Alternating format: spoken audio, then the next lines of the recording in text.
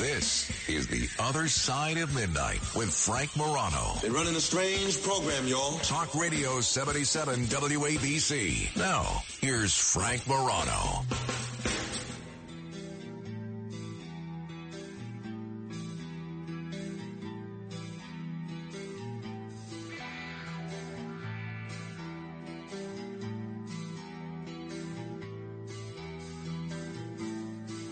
Good morrow, everyone. This is The Other Side of Midnight. I'm Frank Morano. What you're about to hear is a true story. To be clear, actually, you're about to hear a series of true stories. On Monday evening, I received the following message from my wife at around 11:30 p.m. Now, just so you know our routine, these days, I leave my home usually most nights 9:30, 10 p.m., sometimes 10:30 p.m. if I can get a lot of work done at home. But usually my wife goes to bed around the time I leave. So usually she goes to bed around 10, sometimes a little earlier, sometimes 9 even, depending on if Carmine has kept her up the previous day. And she messaged me at around 11:30 p.m. on Monday evening saying, I was asleep and then stupid fireworks went off around 10 and I've been awake ever since. So she had her whole sleep disrupted Monday evening because of the fireworks situation. I received on Tuesday an email from a listener, fireworks rant. And I didn't even read the whole thing, but he goes on a whole thing all about how horrible fireworks are. They're dangerous, they're loud, they're disturbing, they're unwanted by residents. They also pose a nuisance to veterans of the military. And, you know, he goes on. And I remember last year, I did a whole commentary all about how I was annoyed with fireworks because of the disturbance that it had led to in my sleep and how it had scared our cat, Melchizedek. He was totally scared. He had to run, under the couch. And I remember, and it really was disturbing to my sleep, honestly. It really screwed me up for that particular show, which I believe was on July 5th. I don't remember how the calendar fell last year, but I believe the next show was July 5th. And I had a tough time doing that show because I didn't get the usual 2-hour nap that I would get on a Sunday night going into a Monday or on a holiday going into a workday. And I got a lot of blowback to that commentary last year, including my friend Arthur Idala said, I can't believe you're so lame. You went off on fireworks and this and that. I said, sorry, pal. It's just I think they were a little overrated. Now, maybe it's because I haven't seen the ugly side of fireworks this year, which is disturbances to my sleep, disturbances to my pet, or injuries in my neighborhood, or the littering and the garbage and the trash that fireworks so often creates in residential neighborhoods. But I do feel a little mellower towards fireworks this year as opposed to when I gave that haranguing commentary last year. But here's the last bit of this true story. As I was driving in last night, I saw a couple of things. I was driving on the BQE, and there's a series of people, men, working, and they got, shields over their faces, and they're fixing something along the highway there, and they've got, some welding devices, and you see these sparks flying off the metal of what they're working on, and it flying basically right near to where they're working. And it's safe. They're all properly protected. And that's it. You just see about 3 or 4 guys with sparks as you're driving in all over. And then as I get on the FDR Drive, I'm just crossing over the Brooklyn Bridge. I'm on the FDR Drive. I'm heading north towards where the radio station is. And I see in the distance, a little uptown, I see they're launching fireworks over the East River. Now, I didn't hear them. I had the windows up. I was listening to the radio. I think I was listening to, it was O'Reilly. But I'm seeing these fireworks. And then I realized all these fireworks are, especially if you can't see them, all they are is just colored fire in the sky. And it's really not much different from the fireworks of this welder working on the metal on the highway. So it got me thinking, we're going to see a lot of fireworks in the next 5 or 6 days. I think every day you're going to see a bunch. And I'm just curious, where are you on the fireworks issue? I don't hate them as much as this one listener that wrote to me. But I got to tell you, as somebody that sleeps at odd hours, they are disturbing. And, my cat Melchizedek has been through a lot. And I do feel bad for him that he's got to cower under the couch in his own home because people are firing off fireworks. So where are you on fireworks? 800-848-WABC. Do you like them? And how do you think fireworks are meant to be enjoyed? Because I think there's a lot to be said where if you're in Coney Island after a Cyclones game on a Friday or a Saturday night and they shoot up in the outfield, especially after a Cyclones win, that's really special. In Atlantic City on Friday, I know they're having their fireworks spectacular on North Beach, and that's kind of a fun thing as well.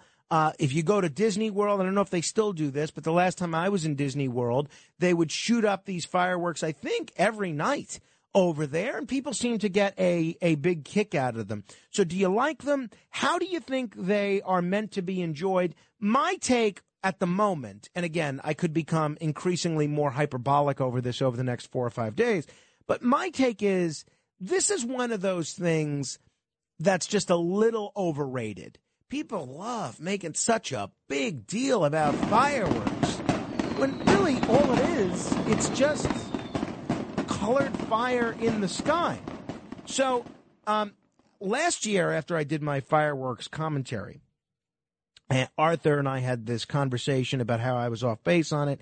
And then a day later, he sends me this SMS text message of an article and of an NHL player died after being hit by fireworks on July 4th. And I said, sort of jokingly, but not really, because, again, I was on an over-the-top anti-fireworks rant last year. I said, think of the lives that I'm saving. That was my response. And Arthur wrote back to me, you got to grow up with them, then you know how to handle them. Maybe there's something to be said for that. Now, when I was a kid, I used to like to have a sparkler. It was kind of fun. But I never really got really into blowing up M80s and all sorts of other things. I thought it was okay, even as a child. Honestly, I would go to my Aunt Madeline and Uncle Joe. They'd have a big 4th of July party. People would shoot off some fireworks. It was okay. I remember thinking it was a little much, even as a 6-year-old, a 7-year-old, as an 8-year-old. But no big deal. All right. Okay, it's fine. But maybe it is different if you grow up with them. Curious what you think of it. Also, if you're somebody that's a fireworks enthusiast, I'm also curious if you can answer the question, if anybody can answer this question, why do people get so into it? I mean, because the people that are really into fireworks, they are really into fireworks. And I'm not just talking about people that enjoy lighting them and setting them off. I can understand maybe that appeals to the little bit of pyromaniac that's in all of us. But sometimes people are just really into watching the fireworks. I remember when John Gotti used to have those big block parties all over Ozone Park and Howard Beach. A big part of that was the fireworks. They loved John Gotti, guy that everybody knew was a criminal. They loved John Gotti in that neighborhood for many reasons, but part of it was this 4th of July party. And they loved the sausage and peppers, and they loved the great food. But a lot of it was they appreciated the fireworks display. So people get really into it. I'm also curious if it's different either way in terms of liking or disliking fireworks with children, where you come down on that. My friend Brendan, when he got married, I guess this is about 5 years ago or so, 4 or 5 years ago, he went and actually paid to have fireworks at his wedding. And it was kind of cool to go out to the balcony at his, where they had the catering hall and see fireworks shot off. But it's cool for, I don't know, a minute. Oh, okay, there's something that flies into the air and explodes. It's blue. That's, I think, the rarest color. There's something else that flies in the air and explodes. That's red. Okay, that does a little more spherical. I mean, call me crazy, but, if you've seen one fireworks display, haven't you sort of seen them all?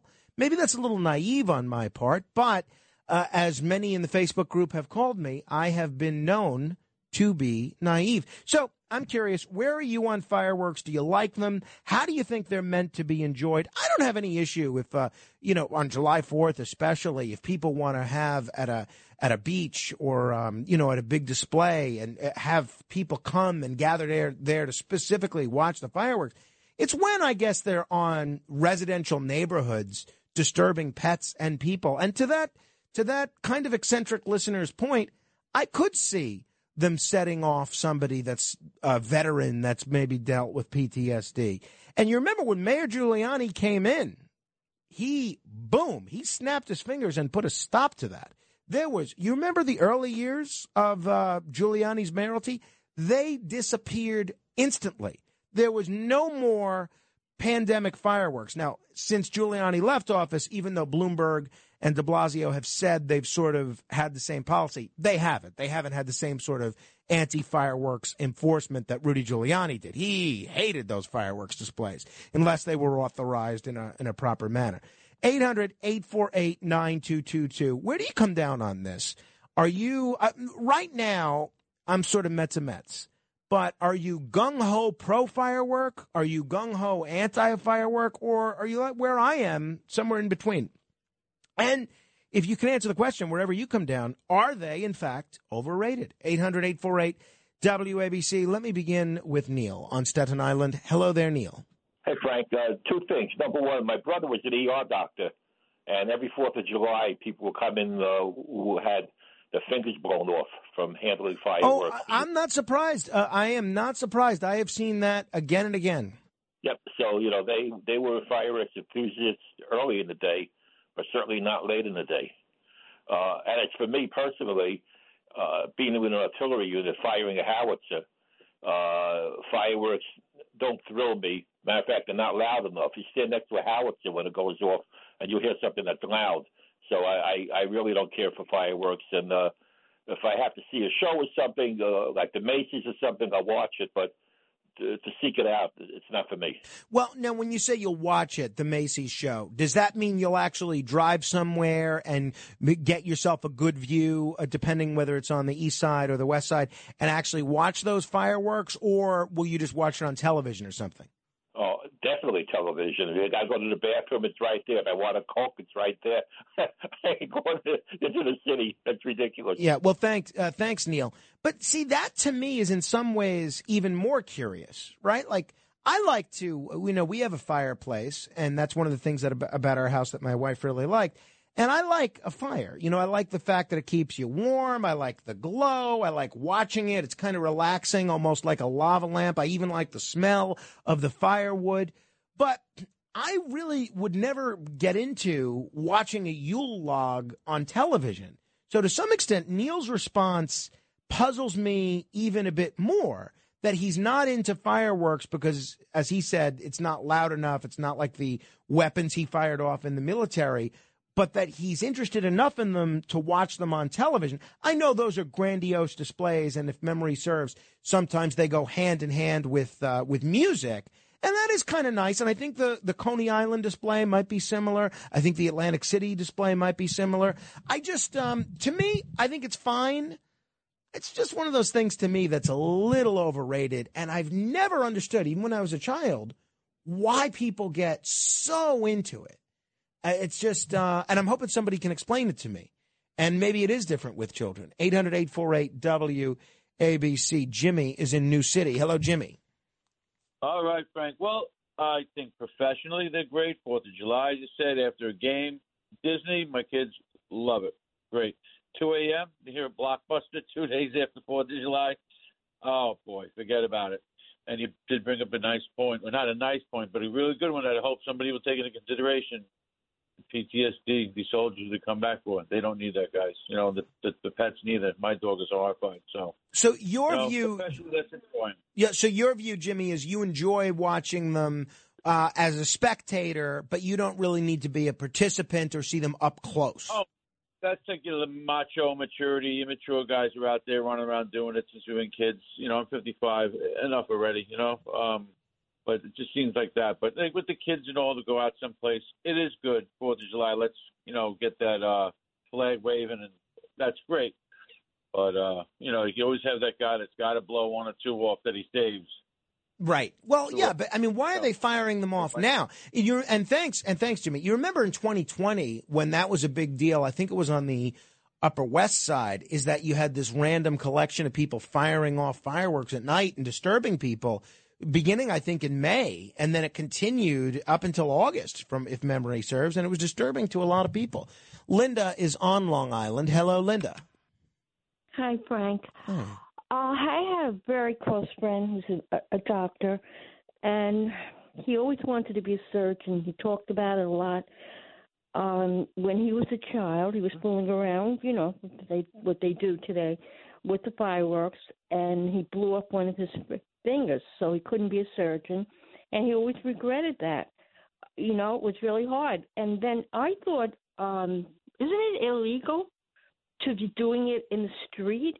Yes. By people's houses? Yes, but that's the difference between enforcement in the Giuliani era and in everybody else that came after Giuliani. Right. Giuliani had a zero tolerance policy when it came to firing off fireworks or anything like that. The more recent mayors, they have kind of had a different... Ignore everything. Yeah, they've had a Just different ignore view. everything. Oh, yeah, who cares about people, right? Well, I'm not gonna go that far, but I think it's certainly a much more lax enforcement when it comes to fireworks. And I remember a lot of people that I knew, they were happy when Giuliani left. They loved Giuliani on issue after issue, but they liked the fireworks, and they were happy that the cops weren't going to come arrest them for firing off fireworks again, as was the case when Mayor Giuliani was mayor. 800-848-9222. David is in the Garden State of New Jersey. Hello, David. Thanks for taking my call, Frank. Sure. Appreciate it. And happy Independence Day, everybody. I agree with the principle, which is, hey, if you're going to light them off, this year Independence Day is technically on Monday. Be a little appreciative. Some of us got millions of illegal aliens on welfare we got to support, so we got to be at work bright and early on Tuesday. Be that as it may, wait until you are done lighting off before you indulge. And, 10 p.m., I think, is a reasonable amount of time. I'm just hearing the story about, you said the West Side, there were people lighting off fireworks from as early as May. In 2020, I don't remember hearing the story last year, but in 2020, I remember this being a big deal. Yes. Well, I just am of the opinion, if you're going to light them off, don't indulge until you're done. And I agree I like the Giuliani thing. And as for communist Bloomberg, I will never forget seeing on Staten Island a highway sign, if you know of anyone who's having fireworks, call this number. That kind of big brother nonsense nobody needs. It's twice a year if you include New Year's. Again, wait until you're done before you indulge. Be an American, but have some restraint. And as a non-combat veteran, I have the utmost respect for veterans with PTSD, but I wish to point out that veterans who are in a position where they have shell shock, battle fatigue, PTSD, or whatever the communists wish to call it today, they are veterans, and as such, we are all American citizens, and we live in a republic, not a police state. Right, but you're not saying that the people that use the term PTSD are communists, though, are you? No, but it was originally called shell shock, World War One. Audrey Murphy, he had battle fatigue or shell shock. Yeah. Audie Murphy, thank you. Audie Murphy. Audrey was his wife. What I'm alluding to is there is a definite disconnect in the average person who has never served, whereby they are in a position to think that they speak on behalf of those veterans who do not have society helping them. You got to be 21 to buy a pack of cigarettes if you're active duty. Unless that's changed, I'd like to hear the ACLU's answer on that one. So I appreciate how that might come as a little abrasive and arrogant on my part, but when you don't have freedom, you miss it and you cherish it. And I wish to say Happy Independence Day to everybody. Hoorah. Absolutely, David. Thank you. Well said. 800-848-9222. See, the age for buying cigarettes was 18, but my understanding is they've raised it recently in the last couple of years to 21. And I don't know where that comes down with folks that are in the military on the military bases. I think there may be an exception to allow active duty military to purchase cigarettes, even if they're under the age of 21, if it happens to be on a military base and they have a military ID. Jeff is on Long Island. Hello, Jeff. Yeah, hey, how you doing, buddy? I'm great. Thanks for asking. You ever talk to your buddy out here, bud? Which one? In Manorville, you see. Oh, my brother-in-law. My brother-in-law, Josh?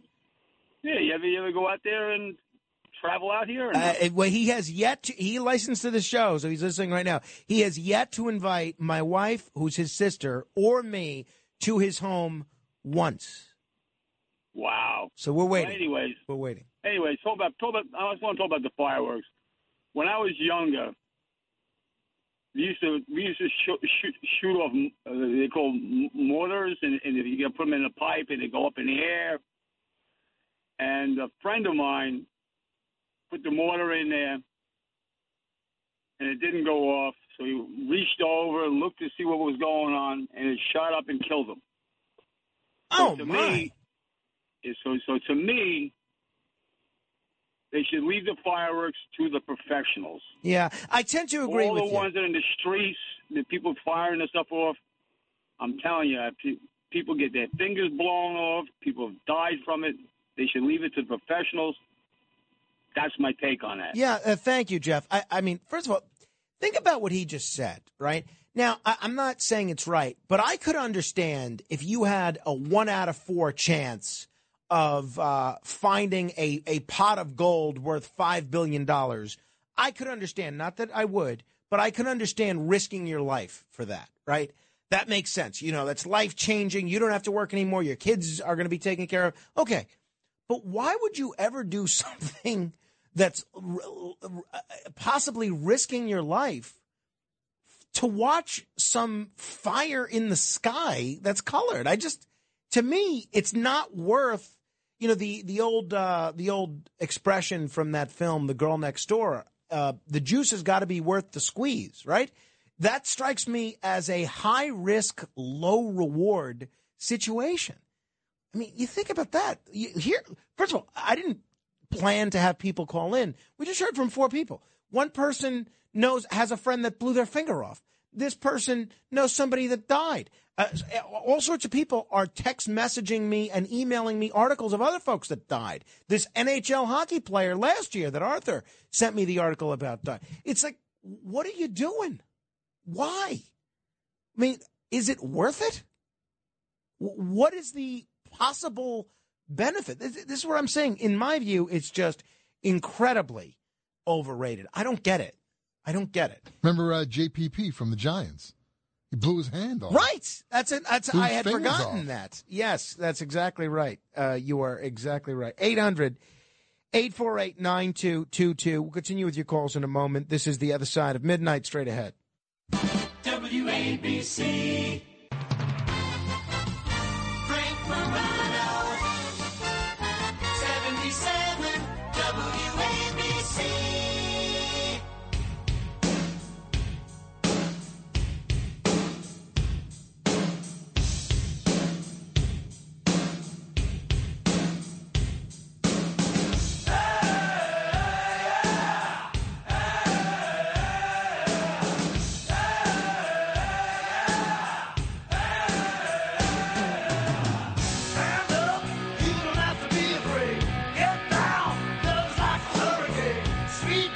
This is Kiss. I Love It Loud. Did you see the latest with them, Matt Blaze? Is that what you, I know the song. What's the latest? So the latest is this. I was going to save this for denunciations on Friday, but Kiss was performing in Austria, and they put up a big flag display of the flag of Australia. But it wasn't. Yeah, it was in Austria. Oh, it was. They were in Austria. They were in Austria, and they put up the flag for Australia. So it was not their finest moment. All that loud music appears to have had some effect on their brains. Although I'm sure that wasn't their decision to do that. Yeah, whoever was responsible. It reminds me when George W. Bush was running for president. I mean, every day was a walking comedy with George W. Bush, comedy or tragedy. And he confused the countries of Slovenia and Slovakia, which is just wonderful. All right, but there you go. That's Kiss. I like it a lot. Hey, this is also a true story. Those of you that are holding, I'll get to you in a minute. See, this is the most challenging question I ask myself every day. What day is it? It's Thursday. That means when I drove here, it was Wednesday. Okay. Tuesday, I was running very low on gasoline. So my plan was as such. Now, I had also, I've said this has been, a tough month or so for me financially. First of all, with a kid, as I'm sure you know, it's always challenging, right? So, you got, when my paycheck comes, you got the mortgage payment, you got the car payment, we have our babysitter payment, you got groceries, you got your phone bill. Then I had my brother's wedding and a gift in Hawaii. Then I had this baptism / graduation party that I went to. Then I had a gift for my dad for Father's Day. Then I had another wedding to go to. And it's just like item after item after item. This has been an expensive month, right? So by the time I was done paying my bills when I got paid last Friday, I was pretty much done. I had just about no money left. That's why on Tuesday, I also had almost no gas left. That's why on Tuesday, I was thrilled that I got a check. There's nothing better. I don't care what profession you're in. There's nothing better than an unexpected check. It's like, it's better than winning the lottery. It really is. Because if you win the lottery, everybody knows, and then you have everyone that's ever met you asking for money. I find I have everybody that's ever met me asking for favors anyway. I can't imagine what would happen if I won the lottery. But anyway, so I get a check on Tuesday. I said, this is great. I'm going to deposit it. I have a little bit of a cushion now. If there's any expenditures that are automatically coming out of my bank account, I don't have to worry about being overdrawn. I said I'll be able to fill my gas tank on the way into work. I am in good shape. So Tuesday night into Wednesday morning, I'm running a little late. I try to get here by 11 or so at the latest. And luckily, the gas station that I go to is right by the bank that I go to. I'm a guy that likes small banks. I don't like to go to one of these bailed out banks, but it means it's a little inconvenient when you need to find an ATM machine. Luckily, there's a bank right near the gas station that I go to, and this is a gas station that has some of the best prices anywhere around. So I pull into the bank, whip out my debit card to swipe so that I can access the lobby of the bank, which is obviously closed. It's around 10:30 at night. I'm swiping. The light never turns green. It's red. It won't let me access the ATM. Then I said, all right, well, I have another debit card for for an account that I share with my wife. Let me see if I could use that other debit card. Maybe the strip something's wrong with the strip. I try that. Won't work. So this particular bank, the door is not working. Usually you can get in with a swipe of the ATM card and get in and make deposits or whatever else. I was going to deposit my check, which would have allowed me to do two things. One, have a little more money in there. And two, check my deposit to see how much money I have in my account so I know how much gas I can afford to buy. No dice. So now I walk around to the drive-through ATM. There's two ATMs at this particular bank branch. So I walk around to the drive-through ATM.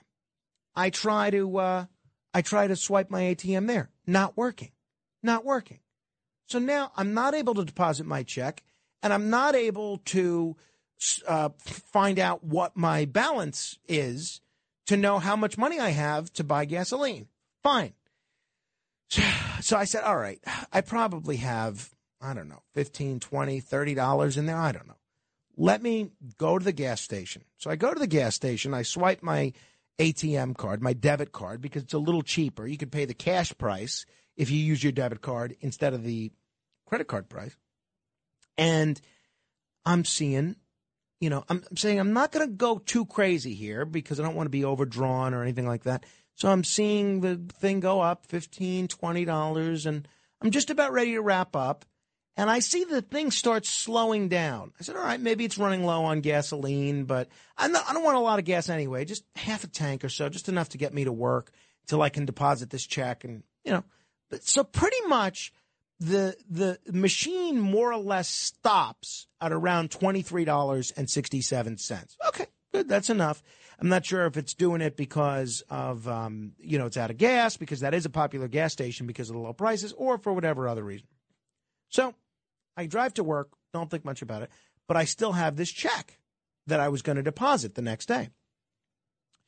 So I go, and on the way home yesterday morning, I'm driving a different route now, and I find another branch of the particular bank that I go to. And I go and, deposit my check. And then it gives you the option for another it says, do you want a receipt with your transaction? I said, yes, this will be a good way for me to see how much money is left in my account. So a receipt pops out, and it says, it records the number of the deposit, records the deposit amount, and then it says to the checking account, and then it says available and total, right? There's two numbers, the available number that you can withdraw if you want, and the total number that's in the account. And so, lo and behold, both the available number and the total number is $0. $0 and 0 cents. 0.00. So I never realized that, I guess, is that if you use your debit card, if you use your debit card to buy gasoline, it will, or anything else, I suppose, it will stop at the point that you've run out of money. So that is a nice feature to be aware of. So those of you who use your debit card to buy gasoline, be aware that it will stop at 0.0. 0.0. So that's why the gas stopped. But I'm the big winner because I was able to make that deposit. I guess it takes a day or two to clear, and then I'll have that money to pay some bills. So I have enough gasoline for at least a couple of days, and then once this check clears, I'll be able to buy more gasoline. So it's I'm the big winner overall. And then just a week and a day until payday. So then we'll be able to start this whole cycle again. But I thought that was interesting. I never saw that before, where you go to at least where I go to my bank account, and it says available and total amount $0. I've never seen that. I've been in the rears. I've seen a negative amount of money, but I've never seen just a straight $0. I thought, well, maybe I'll go to the grocer later, drop off some cans and bottles, get, $2, $3 worth, just so at least there's something in there in terms of cash. But I didn't have a chance to do that today. So until this check that I deposited yesterday clears, then it's still $0. But at least I have gasoline, right? 800-848-WABC, talking about fireworks and the people who love them. Let me tell you what's coming up. In the 2 o'clock hour, this is something. I just watched this documentary right before the show, all about the Green River Killer. It's called Sins of the Father. This is fascinating. We just had the 20th anniversary of the arrest of this particular serial killer, the Green River Killer, and he was leading this incredible double life. It looks like he may have killed about 40 women, most of them prostitutes.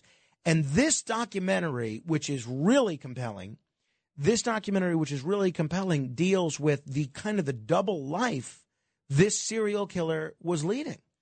And we're going to get into it with the executive producer of this documentary, Robert Twilley, who's going to join us at 2:30. 3:30, AC report. It's all about the strike.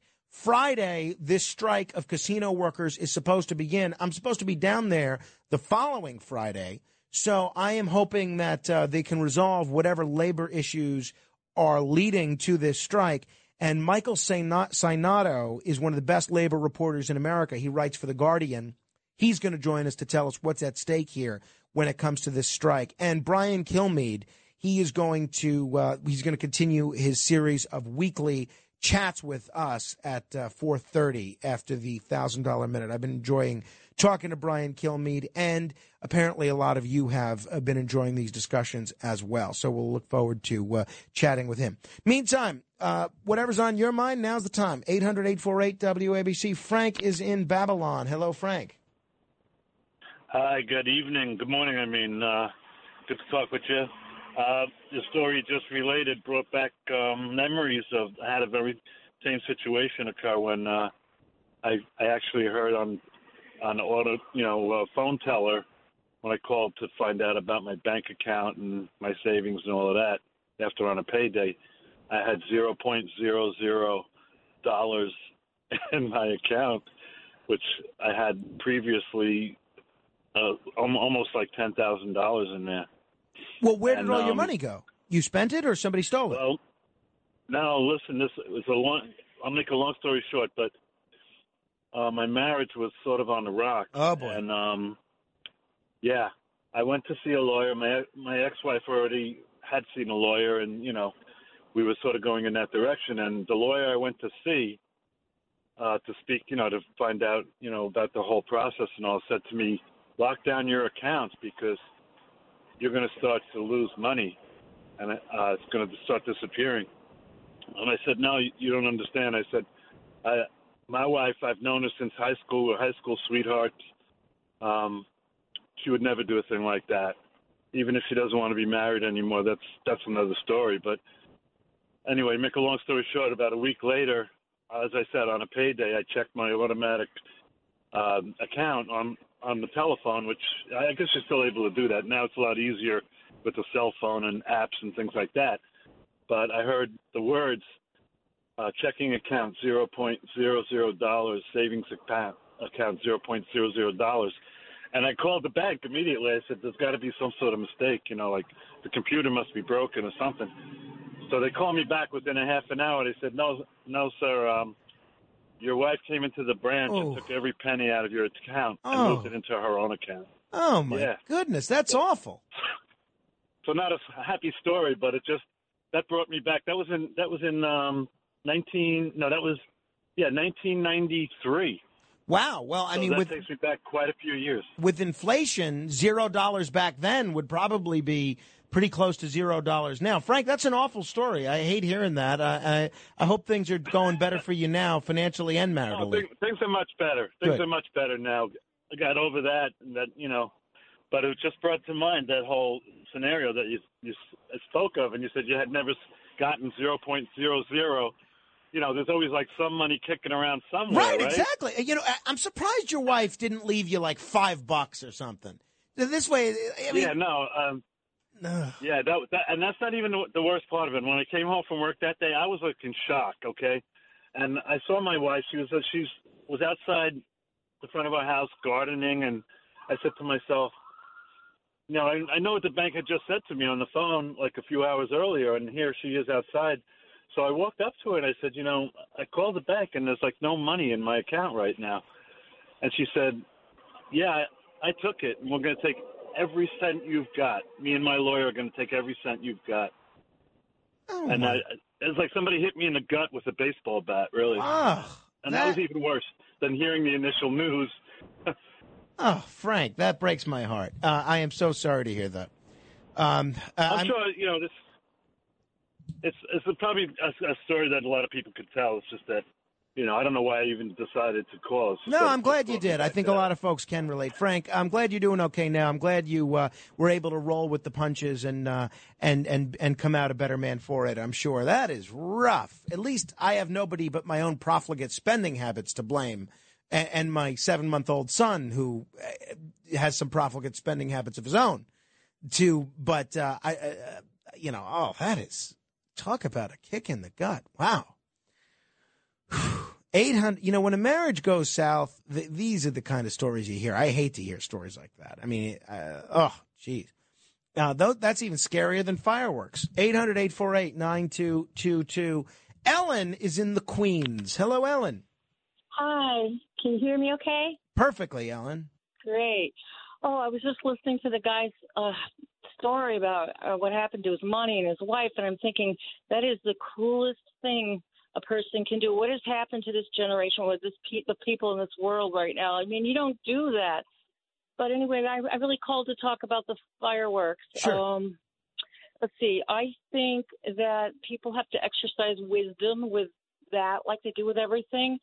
And what that means is, if you live in a neighborhood where you live in little houses in Queens or in Brooklyn, the houses are close together, and maybe if you have the kind of fireworks that you can buy in a Walmart, if you have a car and you drive out and you get these little packages that people, families buy for their backyard and their kids. I know my daughter and her husband, I've gone to their house, for 4th of July, and they have those little packets. They're very, they're convenient. You buy them, and they're safe. They're very safe, and they're very fun. Now, if you use those in your backyard, in Brooklyn or Queens, then that's okay. But if you use, like where we live, like last 4th of July, we saw a lot of people with their fireworks going off up into the sky and over people's roofs, and we were like, "Oh my goodness, those are too big for the backyard." Stick with the things that are safe, that are legal, that are fun to do, but they don't go way up, and some of the cinders would come into land on. We were afraid it was going to land on our roof. So anyway. And then if you live in Manhattan, of course, you can't use them at all. There's no place to use things, even the small things. You have to stick with sparklers and maybe little ground salutes if they still sell those things. I know when I was a kid, we had ground salutes and cherry bombs and little things you would just light up on the street and they go pop, But it just depends on a lot of variables and a lot of different kinds of fireworks and where you live, and just use your wisdom. I mean, people shouldn't have to be so policed like 5-year-old kids. What happened to our common sense, our decency, and even getting back to what the last caller talked about, just morals in general, just consideration. Well, you're right. Wisdom. You're right about that, Ellen. And the thing with fireworks is, it really, even if 99 out of 100 people are all considerate of their neighbors and doing the right thing, it really only takes one joker to set off some fireworks and disturb everybody, if they want to behave in an irresponsible manner. Good points all, though, Ellen. Thank you. 800-848-WABC. Nick is in Weehawken. Hello, Nick. Hi, Frank. I just wanted to say that guy with the terrible story about his high school sweetheart doing what she did to him, to me, there's really only one explanation, and that's that he was dating a narcissist.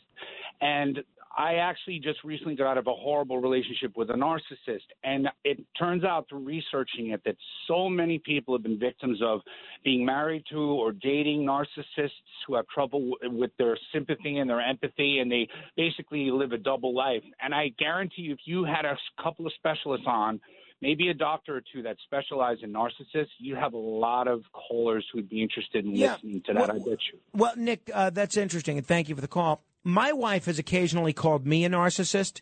So we did a segment maybe about eight or 9 months ago on narcissism, and had a really interesting guy on with a really weird voice from Great Britain. And he went through the standard narcissist and what it's like and the difficulty of what it's like to be in a relationship with a narcissist. And then my wife heard that segment, and then she came across not thinking that I was a narcissist anymore. And I've looked through different versions of the DSM-5 to see what personality disorder best fits me. And I no longer think that it's narcissistic personality disorder. I think it might be histrionic personality disorder. But I'm an amateur psychologist at best. I really am not qualified to diagnose my own neuroses. But let's say my wife's initial designation of me as a narcissist was correct. If, God forbid, things ever went south between us, I would never think to go into her bank account and take all her money. It wouldn't even be on the list of the top 1,000 things that I would think to do. That is a special type of monster. It's somebody that could do that. Now, again, it's easy for me to judge only hearing one side and being 5,000 feet away. Who knows? Maybe he was a bad husband and he was doing all sorts of nefarious things, and the wife felt that it was owed to her. And you know what it is? It's these lawyers in divorce cases. It's these lawyers that get both parties worked up. I've seen that again and again. And it's a sad situation indeed. 800-848-WABC. We'll continue with your calls in a moment. This is The Other Side of Midnight. Straight ahead. WABC. New York on New York's Talk Radio 77 WABC. Now, here's Frank Morano.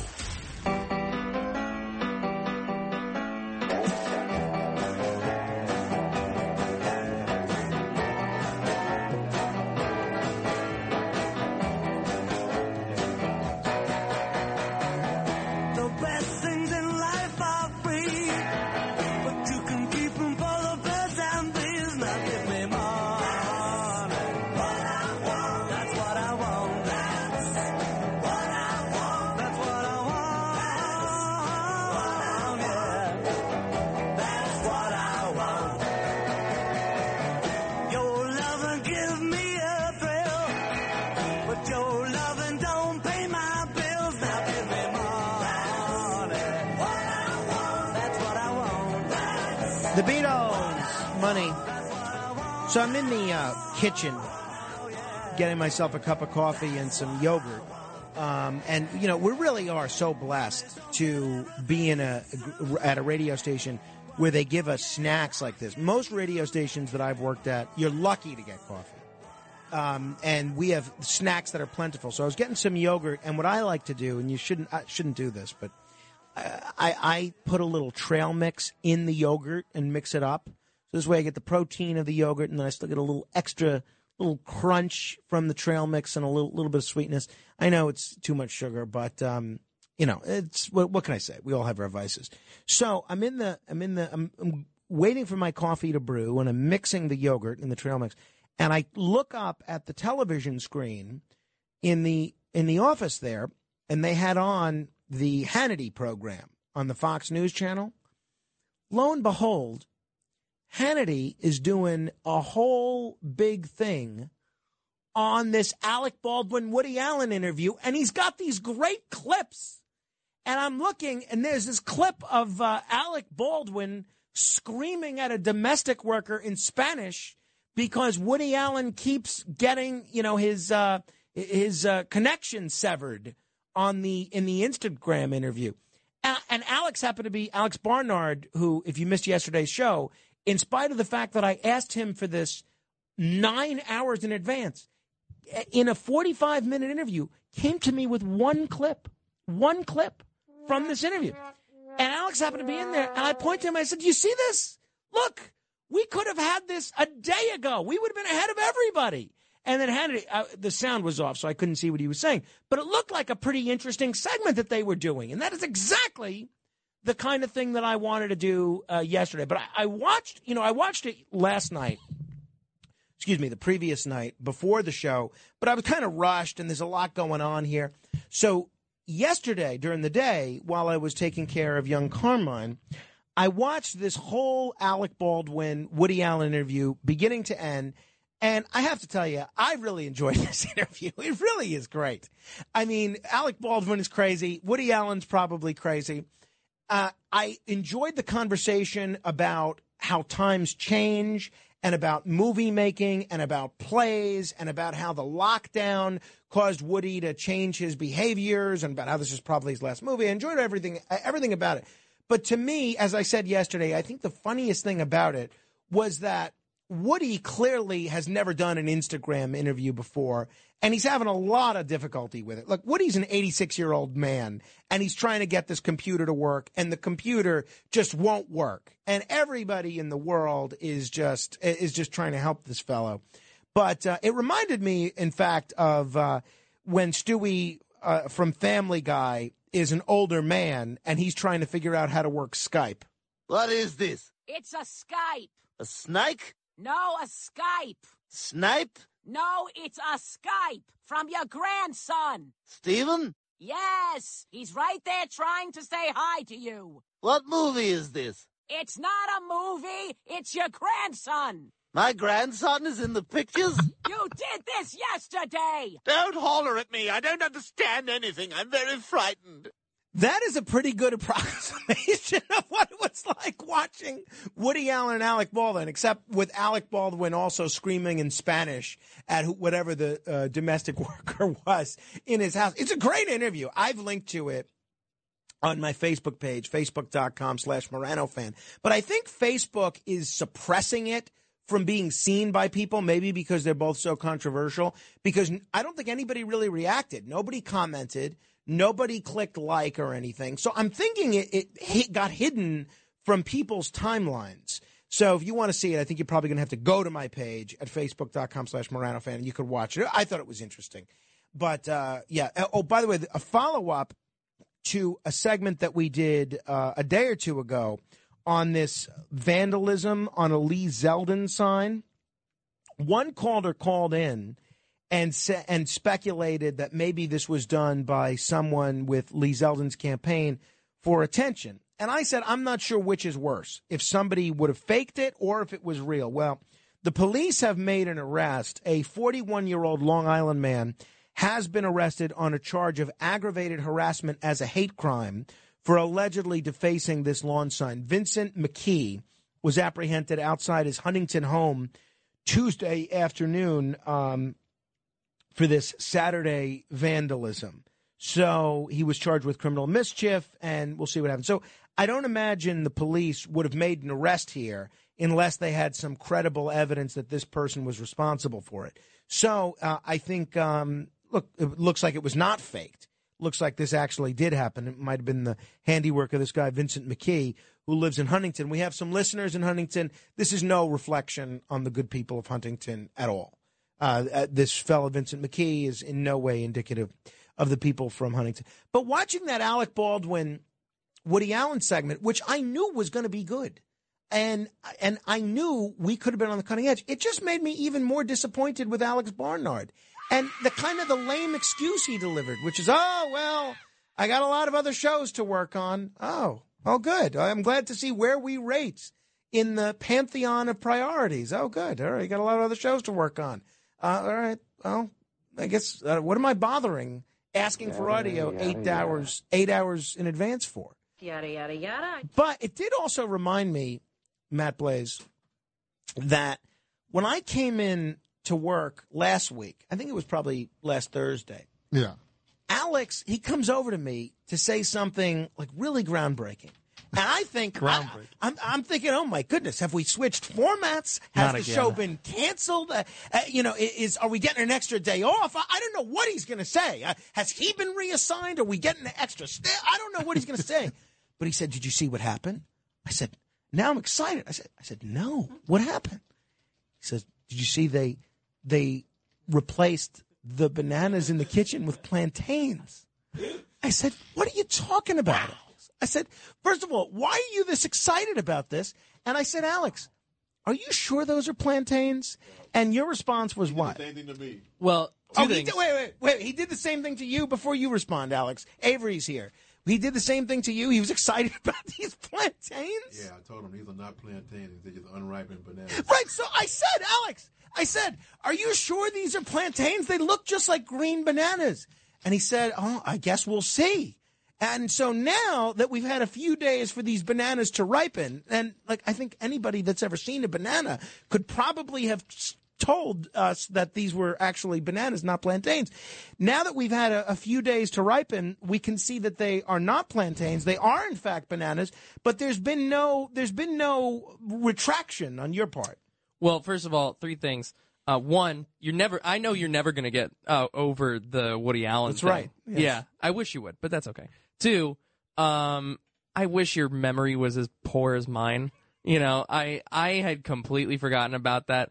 And three, I don't know. I say stupid things when I'm tired. They looked like they were plantains. I mean, they were longer than a normal banana, and they were fully green. They were not. Yes, they were. They were green because they were, Well, what idiot buys unripe bananas anyway? I mean, come on. But now. why the level of excitement for plantains? Even if there were bananas or plantains, why this level of, did you see what they did? Because my life is not very exciting. Well, if wishes were horses, then beggars would ride. And if hearts were beaches, in yours I'll tide. Until next hour, in the words of the great Bob Barker, help control the pet population. Have your dog or cat spayed or neutered. This is The Other Side of Midnight with Frank Morano. They're running a strange program, y'all. Talk Radio 77 WABC. Now, here's Frank Morano.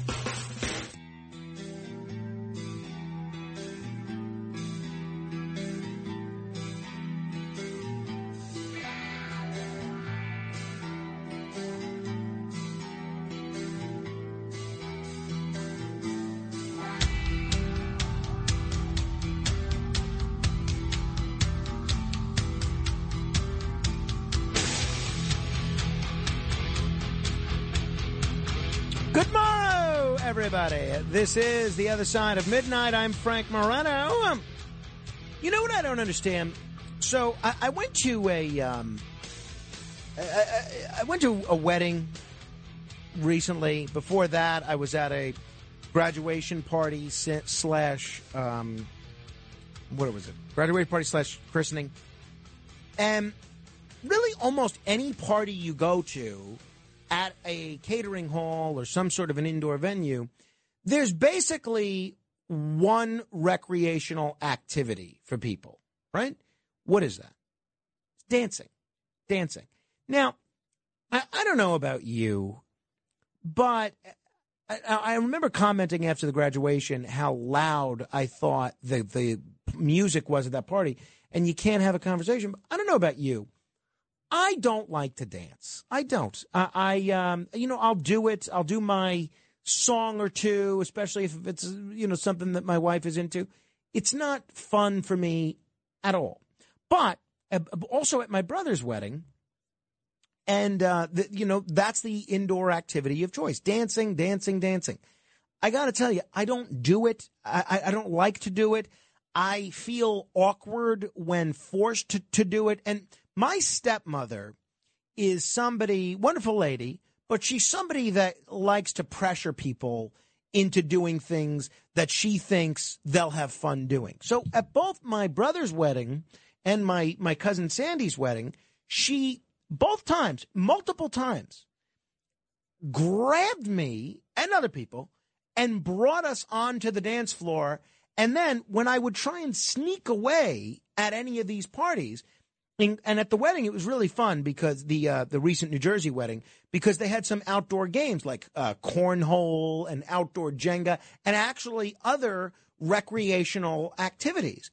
She would bring me back onto the dance floor, and I just hate it. I just absolutely hate it. I do not understand for the life of me how we got to a place in society where we've decided that the best way to celebrate a happy occasion, be it a wedding, a graduation, a retirement party, is to play music so loud that people can't have a conversation over it and then have them gyrate and dance rhythmically. Now, if you're into dancing, that's great. I know a lot of people that are really into dancing. My sister Claudia, for instance, loves to dance. Great. I think if you like to dance, that's wonderful. But I feel like at all these parties, and there was a time, and I've gotten over this, there was a time when, especially if I wasn't performing the ceremony, I would go to one wedding a year. And this dancing pressure was a big part of it. I don't like to dance, and I don't feel like I should have to apologize for that. I'm of the belief that there should be alternative recreation at these parties. I'll tell you, when we had Carmine's baptism, and maybe some people weren't happy with this, we didn't do that. We didn't have dancing. We had a face painter for the children. We had, I think, a couple other things. But we had tables, right? We had music playing softly in the background, and then tables where people could talk with one another, right? And get to know the people around them. But I guess I'm unclear in how this whole dancing being the recreational activity of choice at parties began. And I'm wondering what can be done about it. Now, I, as a party thrower on that one occasion, did something about it. I went and had alternative activities. In this case, the alternative activity was eating, drinking, and conversation, which I'll take any day of the week. But I'm in the minority. So how do we stem that tide? Are there other, I'll call them, dancing non-enthusiasts out there? Can we band together? Is there a place that we can go to? You know how, like, swingers go to these secret sex clubs? Are there secret clubs that we can go to for non-dancers?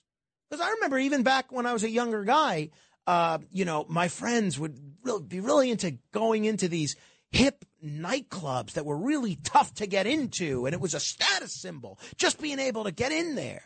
And it's great to go in there, but then it's the same situation like at all these parties. It's impossibly loud music and an enormous amount of pressure to dance. I don't get it. I don't want to get it. If you want to dance, that's great. But I think all these parties, you remember back when smoking was a thing that you could do at restaurants or even on airplanes? There would be a smoking section and a non-smoking section. I really think if you're going to have a raucous affair and you're going to spend all this money on food and drinks and flowers and decorations and a photographer and a videographer, you want your guests to have a good time. And the bottom line is, I think there are more people like me than folks realize. And I think that people that have these parties, you should have a dancing section and you should have I'll call it a civilian section, a section for the non-dancers where you could do other things. Maybe it's board games, right? How much fun would that be? You go to a party and, your wife goes to hang out in the dancing section, and then you go to the section where they play cards or do puzzles or play trivia. How fun does that sound? Instead, those that don't dance in the current climate are ostracized. They're treated as if they're a lackluster party guest somehow. They're pressured to participate, and if they don't want to participate, they have to sneak away until they're dragged back onto the dance floor by their stepmother. Am I the only one? 800-848-9222. That's 1-800-848-WABC if you want to comment. Those of you are holding on other issues, I will get to you momentarily. There are two quick alien-related stories that I have to get to before we move on to other things. By the way, we're going to talk about the Green River Killer coming up in just a bit. It's the 20th anniversary of his arrest, so we're going to get into that in a big way. So, actually, there's three quick stories that I want to try and bring to your attention. I'll try to do so quickly.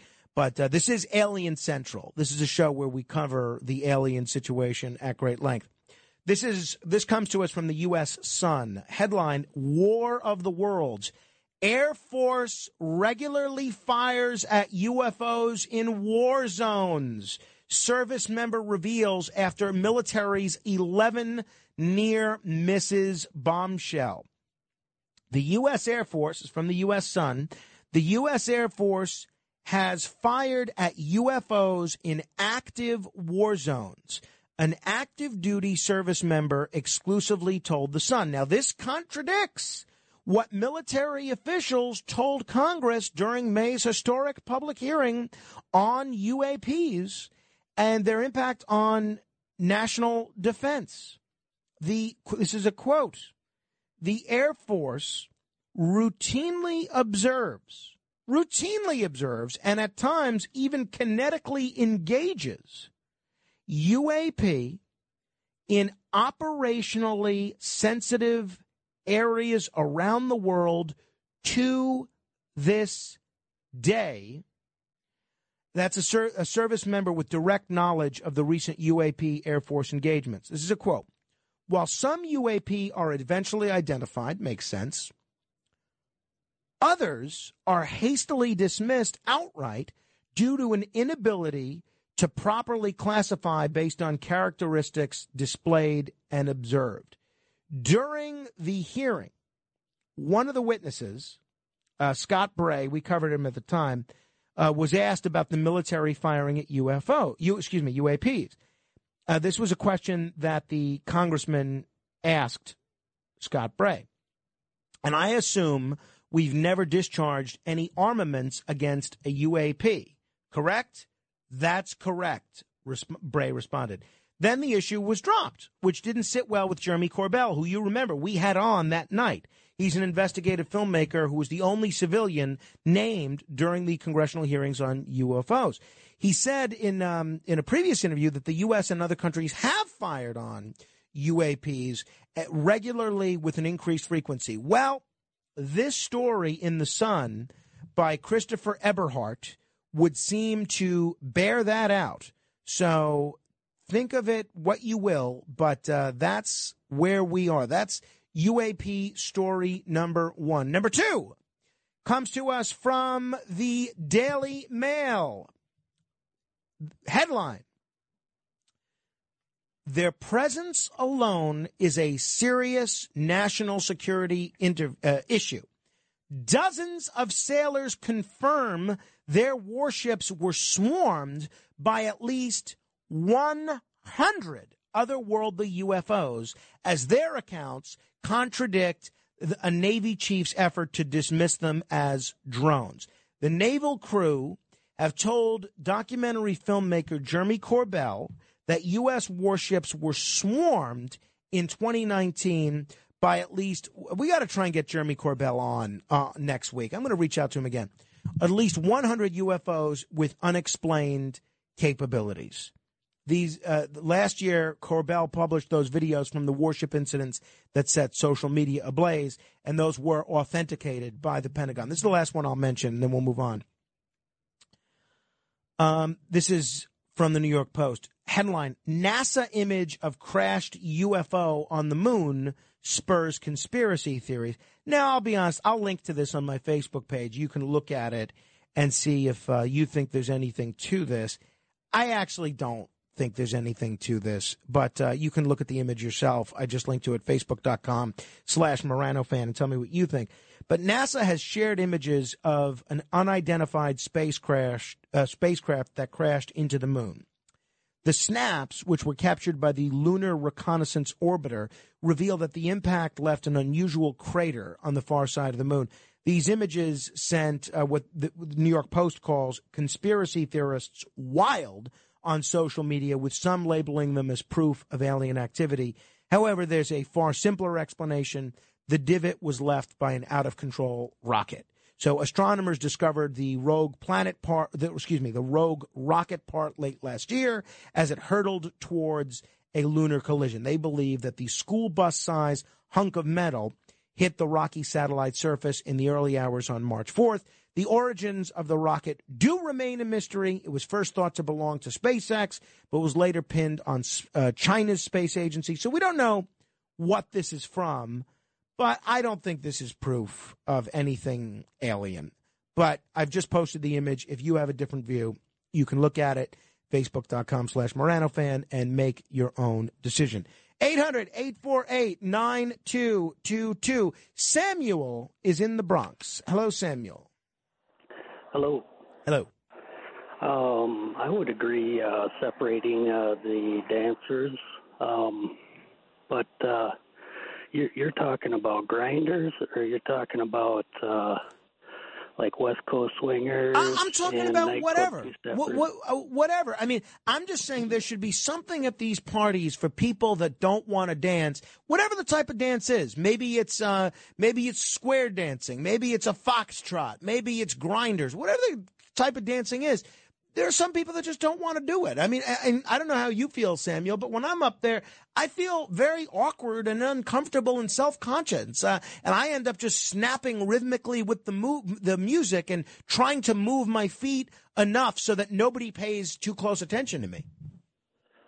Well, I do dance. I do. I would like to dance Carolina Shag or West Coast Swing, but I don't particularly.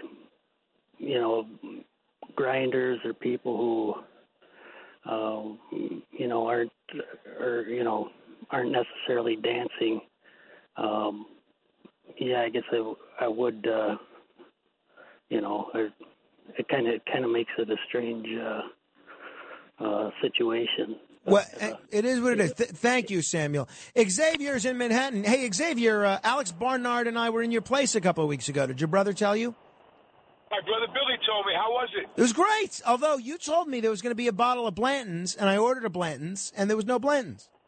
Well, I told you when I'm working, there's a bottle of I see. Okay. All right. I didn't realize the Billy loophole to the Blanton's offer was in effect, but okay. The thing is, if I put it out there with my brother, nobody's going to get a sip. I get it, but I will tell you, I was very pleased that this radio station was on the entire time that we were in there. That was cool. When were you there? Early in the morning? Yeah, we went around 8:00, right? 8:30, 9 o'clock, maybe. And of course, we were listening to the number one show in the morning, Sid and Bernie. That's right. 57 WABC. That's right. Hey, I told you, we're cleaning up the bar right now. And people go, you know what the best part is? People go, you got that on? I go, why? You have a problem? And does anybody ever leave? Oh, no, but, I go, I tell them, if 77 WABC on your radio ain't on. That's right. Well said. Well, let's get back to your dancing problem. Do you realize when women see guys dance, they imagine how they would be in bed? Well, that's exactly what I don't want them imagining in my case, Xavier. Thank goodness you have a wife and you have that beautiful little baby, because God knows where you'd be without it. Exactly. You're exactly right, Xavier. So, yes. Where's the soul, bro? Where's your soul? Most of my soul is limited to the fish that I order, the filet of. Let me tell you something. That's very good. But if you spend more time dancing than you did worrying about UFOs, I guarantee you would change your whole life. Maybe you're right. Maybe you're right, Xavier. Not for me. Not for me. Matt, where are you on the dancing issue? Now, again, I know where you are because it involves socializing and interacting with people, and in a fun environment, which I know is not necessarily your thing. But give me your take on dancing. I was a DJ right 20 some odd years. I'm aware of that. I love dancing. You do? I'm an excellent dancer. Wow. You know who else is, and this may surprise people? Curtis is an excellent dancer. He does. He talks about it all the time. Yeah. On the disco. Yeah. And he went to 2001 Odyssey in the 70s. Disco Inferno. That's right. But honestly, you sound like the guy in Footloose. That's right. I'm trying to ban like dancing. The Reverend. That's right. In Footloose. That's right. You want to ban dancing? Best thing Giuliani ever did is enforcing those cabaret laws. No dancing anywhere. Laura is in Queens. Hello, Laura. Yes, hello. I love your show. You have some great segments. Regarding fireworks, not a fan. I was delighted when Giuliani put the kibosh on that. It's so polluting.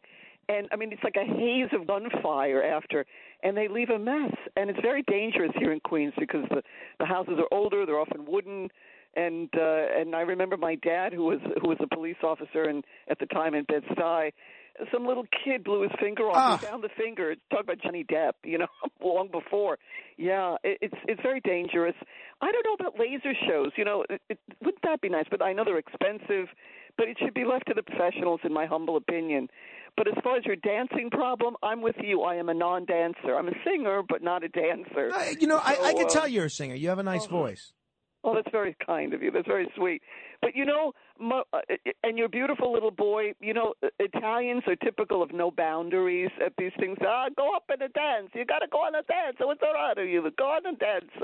But, no, not a fan of that. I do want to tell you something, Mr. Morano.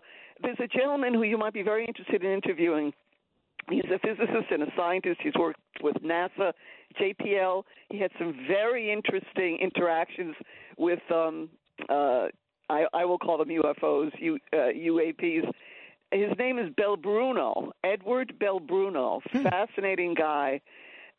Might be interesting for you to look into it because That's a great I love idea. your paranormal segment. I will reach out to him. Actually, that is definitely. He's a mathematician as well. Yes, I will reach out to him. That's a great suggestion. Thank you, Laura. And he's a great guest. Yes, and God bless you and good luck with little Carl. Oh, I'm so happy for your little boy too and your wife. You have a beautiful family. You're very kind. Thank you very much, Laura. 800-848-9222. Chris in the Catskills has been patiently holding. Hello, Chris. Good morning, Frank. May of 2015, there was a proliferation and expansion of fireworks available over-the-counter sales, and so there was a county opt-in. So there was a vote in my legislature. I voted against it. It was a 15-8 vote, and my visceral response was to vote for it. And then I started doing my due diligence.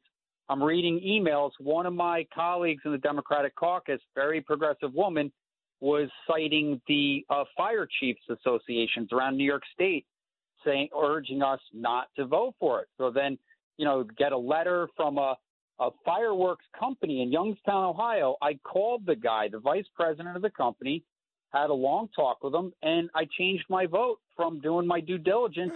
And the way the votes came down, you wouldn't think it, but out of 13 Democrats, 10 Democrats voted for it. 3 voted against it. Out of 10 Republicans, it was split 5-5. And out of the 3 Democrats, I'd like to think it was the most conservative Democrat, ex-Republican. There was the most liberal, progressive Democrat, and there was the most logical Democrat, me, that all voted against it. I think fireworks should be left up to professionals. I'm with you, Chris. Thank you. You know what I like about Chris from the Catskills? He is the Alex Barnard of callers, right? It's like whatever we're talking about, somehow he finds a way to make himself the center of that story. Right? Alex Barnard, we're doing a story about Lee Zeldin being text messaged by Harry Wilson. And then Alex Barnard finds a way to say, well, I went to school with that Ben Wiener. My grandmother's sister's cousin knows that Lee Zeldin. Right, exactly. He is the Chris in the Catskills of callers. If he were a politician, he would be Chris in the Catskills. In fact, I'm not convinced he's not Chris in the Catskills. You don't see them in the same place at the same time usually. No. Wait a minute. Are you saying that I am a narcissist, Frank? Are you accusing me of narcissism? I'm saying you're. I don't know what I'm saying. I'm saying both of you, I think, if you're not the same person, are mildly self-centered in that every single story is somehow about you. See, if Chris in the Catskills is reading through the news and he sees, all right, the Supreme Court wraps up its term Thursday, and there are 2 key decisions still to be announced. All right, he would say, well, I'll tell you, I was actually at the Supreme Court. My county legislature was at the Supreme Court, and we had an audience with the Chief Justice. I told the Chief Justice, I think what you're doing is inappropriate. He said to me, you're right. He thanked me, and after that, they struck down some obscure law. R. Kelly sentenced to 30 years in prison.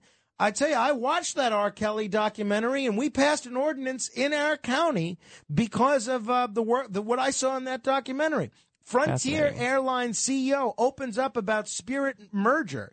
Well, I've flown Frontier and I've flown Spirit. I tell you, after doing both, I actually introduced a resolution with my local county boss saying that there shouldn't be airline mergers like the one that Frontier is trying to do with Spirit. That's why you got to go out and vote for Kevin Cahill, and he's not a good campaigner. And then it's a very Chris from the Catskills. And then you have to end that with, because I was an elected that's official. Right. We'd forgotten, Chris.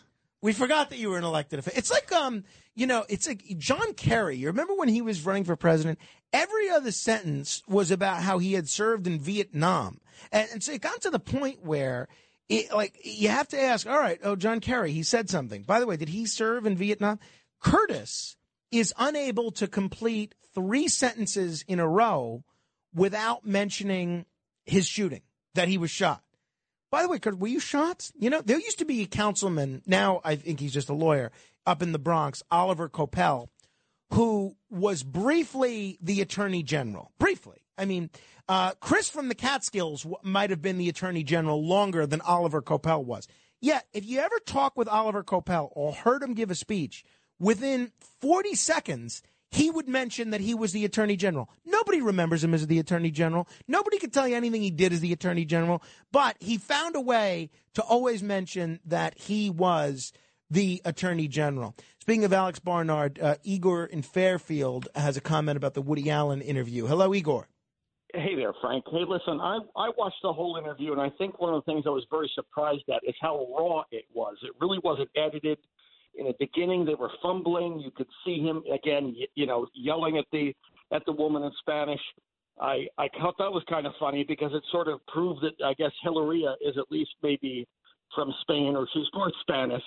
But I thought it was an extraordinary interview, and I know yesterday you had said why would they even do it with each other? But these guys are sort of two broken guys, and they knew they weren't going to touch each other's wounds. I thought that it kind of made sense for the both of them.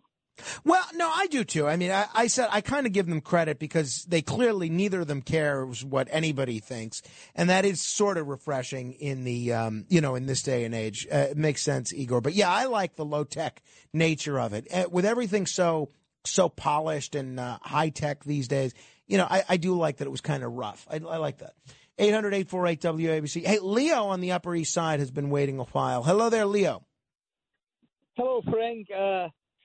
In the discussion about the fireworks, I think you're forgetting one important aspect.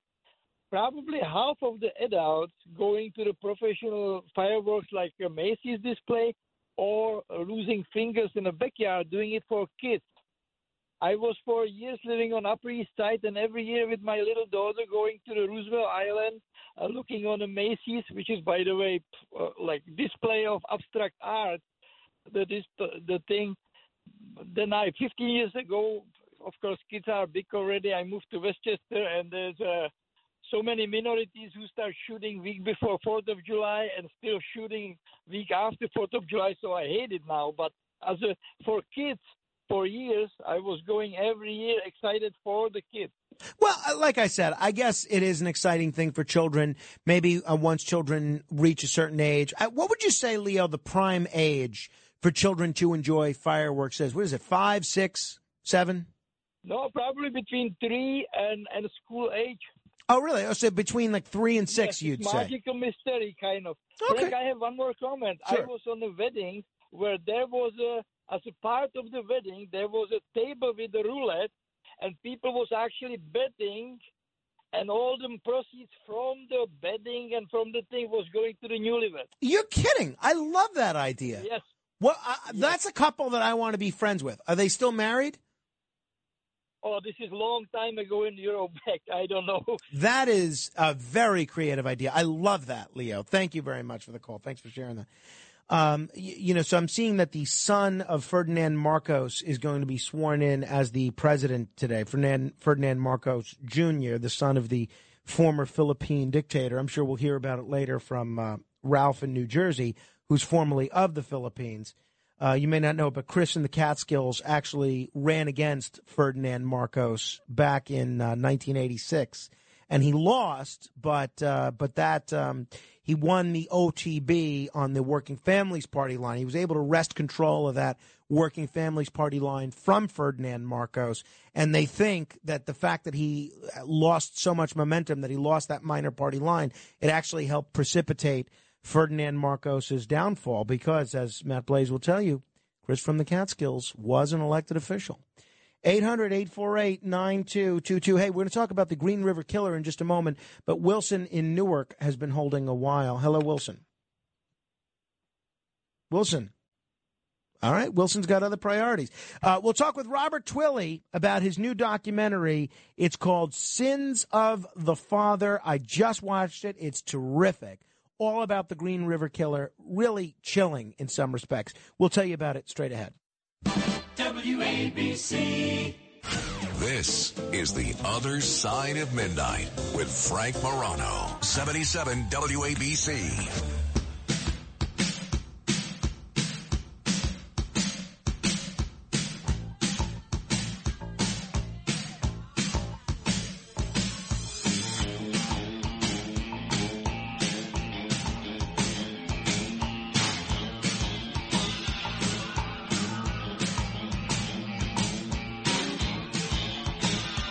This is The Other Side of Midnight. I'm Frank Morano. Well, it was about 20 years ago that the Green River Killer, Gary Ridgway, was arrested. Now, I must tell you, I really don't know. I did not know much about the Green River Killer, but he is apparently the second most prolific serial killer in the history of the United States. He led a fascinating life. His crime spree was absolutely chilling, and it's all explored in a new documentary called Sins of the Father, The Green River Killer, which is available on Tubi, Tubi. And the executive producer of that documentary is a distinguished documentary filmmaker, Robert Twilley, who joins us now. Robert, thanks so much for coming on the radio with me. Thank you for having me. So, for people that have not heard the term Green River Killer before, Robert, who exactly was the Green River Killer? What did he do?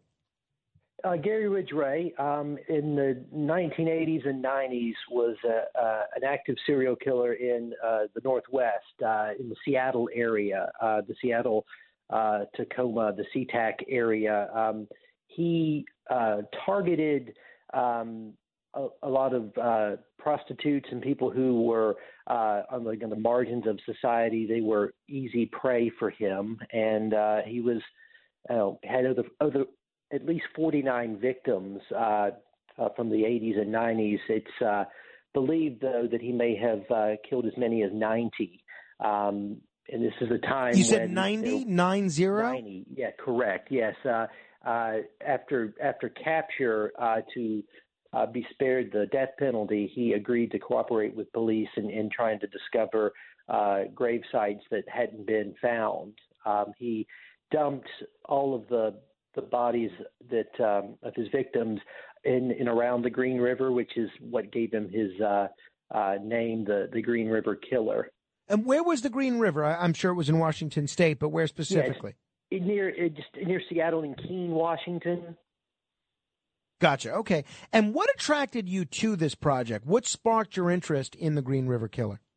Well, I think serial killers are, we have a fascination with them. It allows us to explore sort of the darkest side of humanity. And in this particular case, you think of serial killers often as these loners who are, just killing and are, isolated from the world. Here's a man who had somewhat of a double life. He was married 3 times and had a son. And that's where the title "Sins of the Father" comes from. Is that we were interested in exploring, that a person who was not only this vicious killer, but who would also, in some respects, was seen as a family man, and that was just a very curious thing. You see serial killers like Jeffrey Dahmer or Kemper, who were very much loners. Here's an example of one who was, in some respects, kind of integrated into society, held a job,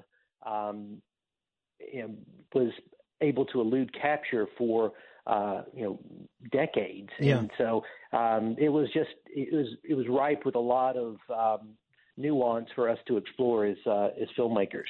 All right, talking with Robert Twilley, executive producer of the documentary Sins of the Father. It is available on Tubi. We'll tell you how to watch it in just a moment. But just to give you a little snippet of what you're in store for if you watch this documentary, here's the trailer. Now, I'd love to tell you it loses something by not having the visual element, but not that much. Listen to the words, listen to the news reports, listen to the trailer for Sins of the Father, The Green River Killer. Just loved killing women. When he started killing, just kept on killing them. Police found the badly decomposed nude body of a woman Saturday night. Another terrible discovery in the woods. The victims of the Green River Killer. The number of bodies that are turning up is almost hard for us to even wrap our head around. He was incredibly successful at convincing the world that he was just a nice guy and a good family man. I saw my dad every other weekend, camping and fishing. He'd always be there for me. His dad really went the extra mile to make all the time memorable and special.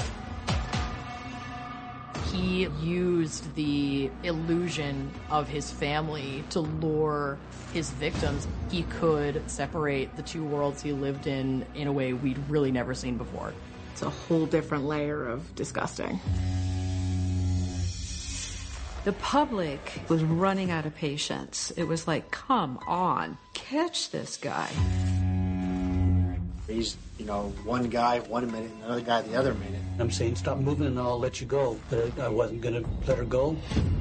Gary's son, Matthew, couldn't fathom this man, the man he knew, the man he loves, being the Green River Killer. He really thought he was the best serial killer out there. He was kill, kill, kill. You killed one of the girls when Matthew was with you, right? Yes, I did. If he had observed you kill one of the women, would you have killed him?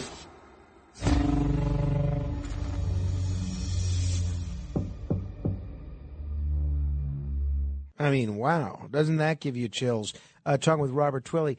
Robert, there's a lot of focus in the trailer and throughout the documentary on this double life that Gary Ridgway seemed to be leading. You mentioned his, being a reputable father and that how even his son didn't suspect anything. What was he like in terms of the community? In the clip that we played there, someone references the Simpsons neighbor, Ned Flanders. Was this a regular pillar of the community, somebody that was very integrated? I don't know that you would say a pillar of the community necessarily. I mean, he struggled with his relationship, married 3 times. He did hold on to his religion. He was, a church attender, read the Bible, and tried to, I think, some ways reconcile that faith with, this dark side he had. But he did have a presence in his son's life that's revealed and depicted in our documentary. But he was he struggled with his relationships. We interview a coworker who could relay how he could change in a minute his outlook. He had flashes of anger, and so I don't know that he was that well adjusted, but he did mask this really dark side very well. You alluded to his marriages. I know you speak with his wife in the documentary. What did his wife have to say about what he was like as a husband, and what, if any, problems his anger may have led to in their relationship? Right. Yeah, the interviews with ex-wives were sourced from police files. I just want to clarify that we weren't able to. Yeah, we do try to connect with those contributors, but also respect their desire to be removed from the story at this point. But I think they spoke about how he was could be loving at times. He did have strange or very rough sexual fantasies and desires that I think complicated marriages. His last wife was completely clueless to his activities and was just floored when he was finally arrested for his crimes. Yeah, I mean, it seems like this is not one of these people. When he was arrested, everyone said, oh, yeah, we saw that coming. We knew there was something a little off. This was somebody that nobody suspected of being the Green River Killer that he was interacting with regularly. Well, yeah, I mean, there were some near misses over the years. There were, a number of suspects that were vetted by police. One that was pursued quite closely, who seemed to have a lot of knowledge about the crimes. It turned out he had nothing to do with them. But Gary was, able to elude capture for decades. He did have a visit from a cop on one occasion who was, his truck had been seen by someone who had a tip, and that lead went nowhere. At one point, he did submit to a polygraph. He passed it. It really wasn't until the emergence of DNA evidence that an arrest could be made. Wow, that is absolutely incredible. Tell me a little bit more about what his son had to say about what he was like as a father. Well, I mean, they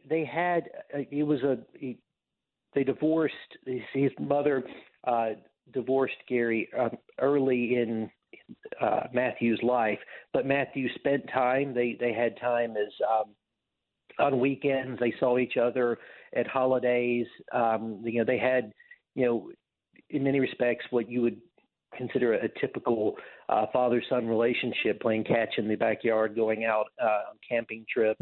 One of the saddest and most troubling discoveries that we had was that Matthew was actually present for at least one of his father's murders. He wasn't aware that it was going on, but it seems likely that Gary used his son to lure at least one of his victims. That he was, if he's with his son, he's not going to be someone who might harm me. How old was his son at the time that occurred? The murder with Matthew present. 5 or 6, I believe. That's absolutely amazing.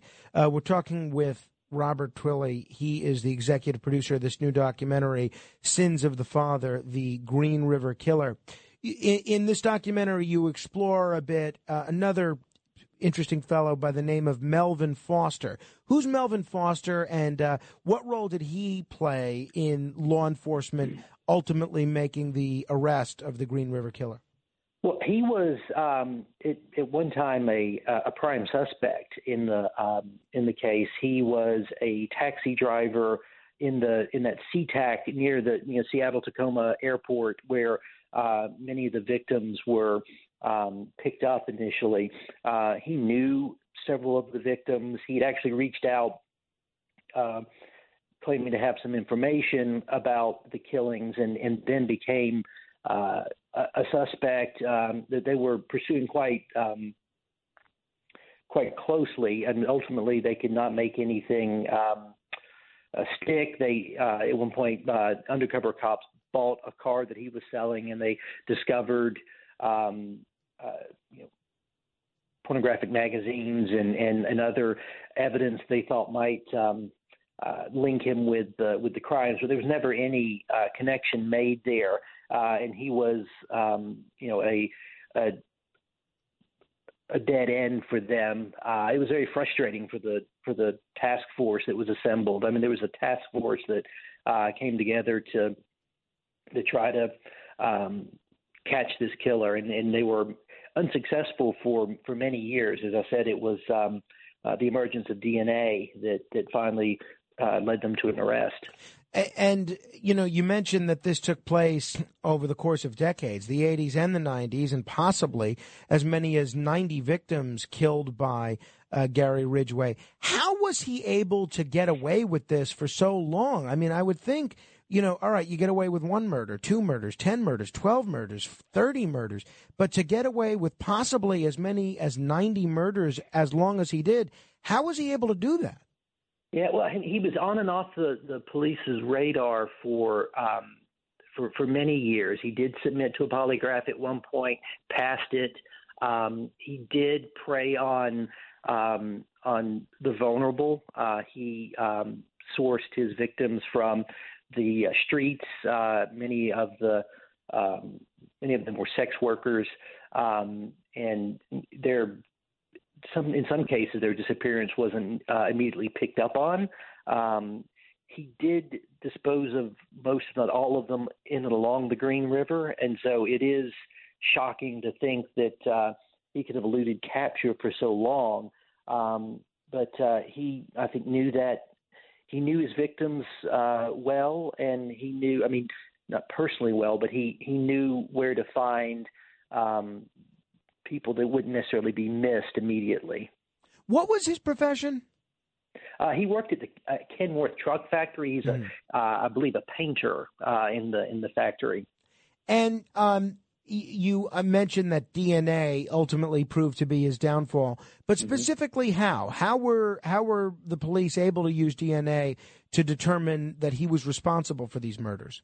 Well, they gathered DNA evidence from some crime scenes. There was some, in particular, some semen at one crime scene that was initially used for blood type in confirming some key evidence in the case, but that the DNA testing was not at the time of its discovery wasn't involved enough to allow to make those kind of connections, and it wasn't until his arrest in actually 2003 that there was that they were able to test and confirm that he was the killer. And do we know, I know he ultimately pled guilty to 48 of these murders. Do we know, has he said what his motive was in killing these women? Was it sexual? Was he turned on by killing these women? Would he rape them prior to murder? Why would he do this? Well, there was definitely sex, whether it was consensual or rape. I'm not certain, but he certainly had from an early in life a perverted view of women. That you trace things back to your relationship with your mother in many cases of these serial killers. It seems that there was from early life some hatred of women that carried over into his adult life and fueled some of his killing rage. But he was also a necrophiliac, so he enjoyed revisiting his victims after they were dead. Wow. And it was a sexual connection that he had.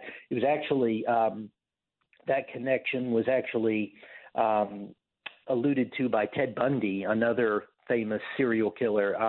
Bundy actually consulted with the police on this case because he felt like he had some insight into how Gary was operating. I mentioned that he had pled guilty to 48 murders, and then ultimately I think they were able to pin a 49th on him. But you indicated that there were possibly as many as 90 victims here. Why the disparity there? Why were they only able to officially convict him of 48 or 49 murders when he could have been responsible for up to 40 more? Well, some of that may be the killer's bravado, talking about other victims. I just don't think that there was any connection to other missing persons that could be tied to him. I don't think that means that we will never know. I think there's, unfortunately, discoveries every day that might help clear up that discrepancy. But the 49 are certain, and in just conversations with him once he was in custody, he suggested that there might have been others. Wow. How can people watch this documentary? A lot of folks may not be familiar with Tubi. Is there a way that if you don't get Tubi, that people can just watch it on whatever system they have? Tubi is everywhere. It's a free streaming service, and so everyone should be able to, with an internet connection, watch. You can stream on your desktop. You can. There's an app for television. It's a free streaming service, as I said, and it's live now and will be. It's part of Tubi's original documentary programming slate. Right. So people can just, if they have a smart television, they could just download Tubi for free, or if they don't, they can just go online to wherever, any sort of internet connection, and just go to Tubi, and they can, it's TUBI, and then watch this documentary, Sins of the Father, the Green River Killer. Well, it's incredibly well done. My compliments, Robert. It's the kind of thing that you're left thinking about a long time after watching it. Well, thank you for having me tonight. I appreciate the opportunity to talk about it. Thank you. If you want to comment, you can do so. 800-848-WABC. That's 800-848-9222. This is The Other Side of Midnight. Straight ahead. WABC. The Other Side of Midnight with Frank Morano. 77 WABC.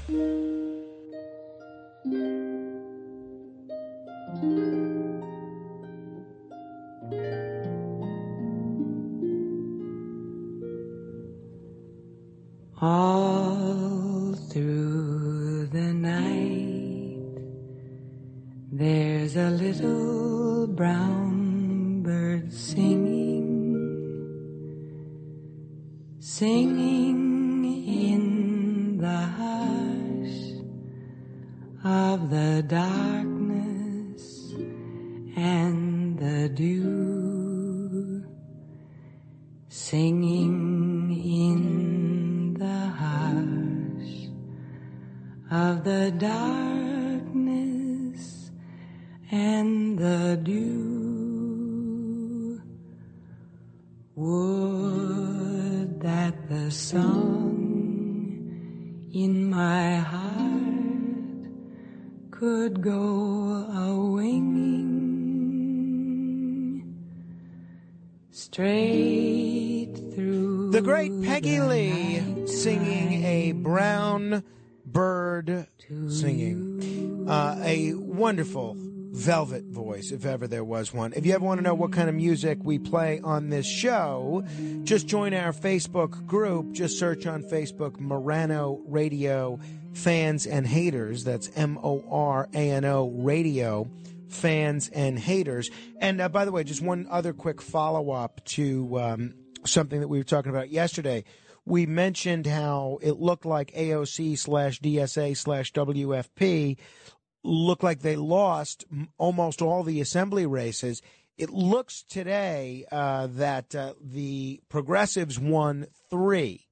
It looks like they won 3 seats from incumbent assembly members. But by and large, it was still, on primary night on Tuesday, a very good day for the establishment. I am sorry to see Assemblyman Tom Abenanti go in Westchester, because he was somebody that struck me as a very serious public servant and as someone that took his job also very seriously. So I'm sorry to see him go. So my son Carmine was having he's a very good boy. He has a very good temperament. He's turning over now. He rolls over. He's not quite crawling yet, but I think, we're getting there pretty closely. And it's funny, when he turns over on his stomach, he doesn't like being on his stomach. So I'll put him on his mat on his back, and then he'll turn over and end up on his stomach, and then he'll realize that he's not crazy about it, and then he'll cry a little bit, and I'll move him back to his back, and then we kind of continue in that pattern for a while. But we put him to bed maybe around 7:15, 7:30 last night, maybe a little later, after we had dinner and cleaned him up a little bit. And he wouldn't stop crying, would not stop crying. So the consensus that we've come to, my wife and I, is that he's teething, because he's got 2 teeth already, 2 teeth on his lower, the lower front teeth. And he's probably developing others, because he was very cranky in terms of going to bed. And then when my wife or me would pick him up, he would stop. But then usually when we put him down, he'll cry for 5 minutes, maybe 10 minutes, and then eventually he'll fall asleep. That was not happening last night. He was staying up and, crying and doing his thing with respect to, just not wanting to go to bed, even though we knew he was tired. So one of the old wives' tales that you always hear, and I think my grandmother was a big believer in this, and I think this was the way they did things back then, is that if a baby is teething, you put some whiskey or some rum on their gums. The theory being that serves as kind of a numbing agent and just eases the pain a little bit. So my wife is desperate at this point. He's just not going to bed. And, this is 45 minutes of him refusing to sleep. He'll only stop when one of us will pick him up and hold him. And he's not hungry. We gave him a bottle, and doesn't have an interest in the bottle. He just wants to be held, doesn't want to go to sleep. So we put him down. He screams. So my wife says to me, well, maybe you should put some rum on his gums. So I said, let me, give a quick Google to this. Sure enough, there are pages and pages written on the history of using alcohol as a numbing agent on children's gums. And apparently the consensus now is you're not supposed to do it. That this does nothing good for them. It only gets them kind of drunk, which is not something you want to do for a 7-month-old. And it could even make the back of their throat kind of numb. That's why they even discourage Orajel. So I'm curious if anybody still does that alcohol for the gums. Email me. Until then, keep asking questions. This is The Other Side of Midnight with Frank Morano. They're running a strange program, y'all. Talk Radio 77 WABC. Now, here's Frank Morano.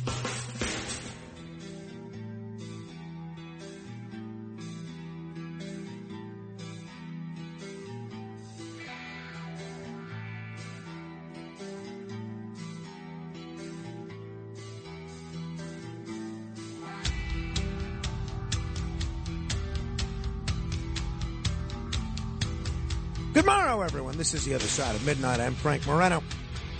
I can't believe we're still talking about Slapgate. But here we are, 2 days after Mayor Rudy Giuliani, who I've come to consider a friend, and certainly I've come to consider his son Andrew a friend. He claimed, who you could hear every day, by the way, at 3 p.m., and then Sundays at 10 a.m. right after the Cats Roundtable here on WABC. He was at a supermarket on Staten Island Sunday, and then he, was smacked on the back, at least that's what he said, by somebody that was upset with him, and they arrested this guy. So Tuesday morning, he was doing a Facebook broadcast. He said, "My shoulder hurts like hell, and I've got a big lump on the back, and I don't complain." Despite the video that quickly emerged showing that the supermarket worker that was arrested, it didn't look in the video. I'm not disputing the mayor's version of events, because this was corroborated by a woman that was there with him, an eyewitness. But it didn't look on the video like a smack. So in spite of that video, they did arrest this guy, and they are charging him not with a felony, but with a misdemeanor. And so Giuliani held fast to his version that he was attacked, that the city is going to hell in a handbasket, and only his son, a candidate for governor as of Tuesday, could make New Yorkers safe again. Then... Sorry, I'm finishing a peanut M&M. I got the peanut part of it in the back there. Then he gets into this back and forth with Mayor Eric Adams, where Eric Adams, the current mayor, says that Giuliani should be the one investigated for filing a false police report. And Giuliani basically told the New York Post, well, Mayor Adams can go F himself. And, Rudy Giuliani is not one to hold back. And he said, look, I never filed a police report. Now, you'd think Eric Adams would come out the next day and say, I'm not going to comment further. I'm going to leave this to the DA's office and to the police department to handle as they see fit. Or he could have said, I didn't realize that the former mayor didn't I didn't file a police report, but I trust the judgment of the DA in Staten Island. Let them handle this as they see fit, right? That's all he had to say. Issue's over. Who's going to question you saying that? Instead, this is what the mayor, the current mayor, said yesterday after saying the previous day that Mayor Giuliani should be prosecuted. This is yesterday. Think about what happened here. I don't know if many people really understand what happened here. The former mayor made several serious allegations. It was reported. He was videoed saying things that happened. Those things did not happen. Because of his report to the police department, a person went to jail for 24 hours. I don't know if people know what it's like being in jail when you did not commit a crime. You never get over that. This person's life has been changed because of what, as all of us saw, the pat on the back was not a punch to the head. It was not knocking someone to the ground. And I believe, just as we've done in other cases where Karen incident happened in Central Park and other incidents, I believe the DA should look at that and determine what the final outcome is. Now, okay. The guy was held for 24 hours. The guy is still being charged with a crime. The fella's name that tapped Mr. Giuliani on the back, his name is Daniel Gill. Prosecutors downgraded the charges against Gill from second-degree assault, a felony, to third-degree assault, and second-degree harassment and third-degree menacing. Now, it's not like this guy didn't do anything wrong. He's still being charged with a crime. If Mayor Adams takes issue with the fact that this guy was held in custody for 24 hours, well, you know, it's like he has nothing to do with the criminal justice system in this city. You know, there was a rally that I attended. I'm not sure if I attended it as a participant in the rally or as somebody covering the rally. I don't remember. This was about 17 years ago, where there was a movement of activists, and whether I was covering it or participating in it, I agreed with their goal. They basically were trying to say that you should have to charge someone or release them within 24 hours. That if you're arrested in this city, you should be charged or released. Now, the fact that that's not being done in New York City, that's not Rudy Giuliani's fault. It's not the DA Mike McMahon's fault. If it's anybody's fault, it's Eric Adams' fault. How about you streamline the process of people being processed through the system? He was charged and released. So this babe in the woods, Daniel Gill, this guy's life has changed forever. I realize jail is unpleasant. I don't want to go. The guy's life has not changed forever. If anything, I think in some quarters, he's going to be made into a celebrity because now it's trendy to be anti-Rudy Giuliani. The guy's life has not changed forever. The guy is going to be just fine, even if he's found guilty of the misdemeanor charges that he's facing. No one forced this guy to go and confront the mayor. Look, it's not a crime to call the mayor a name. Certainly not something you should be doing while you're working as a professional in a grocery store. But let's just calm things down a bit.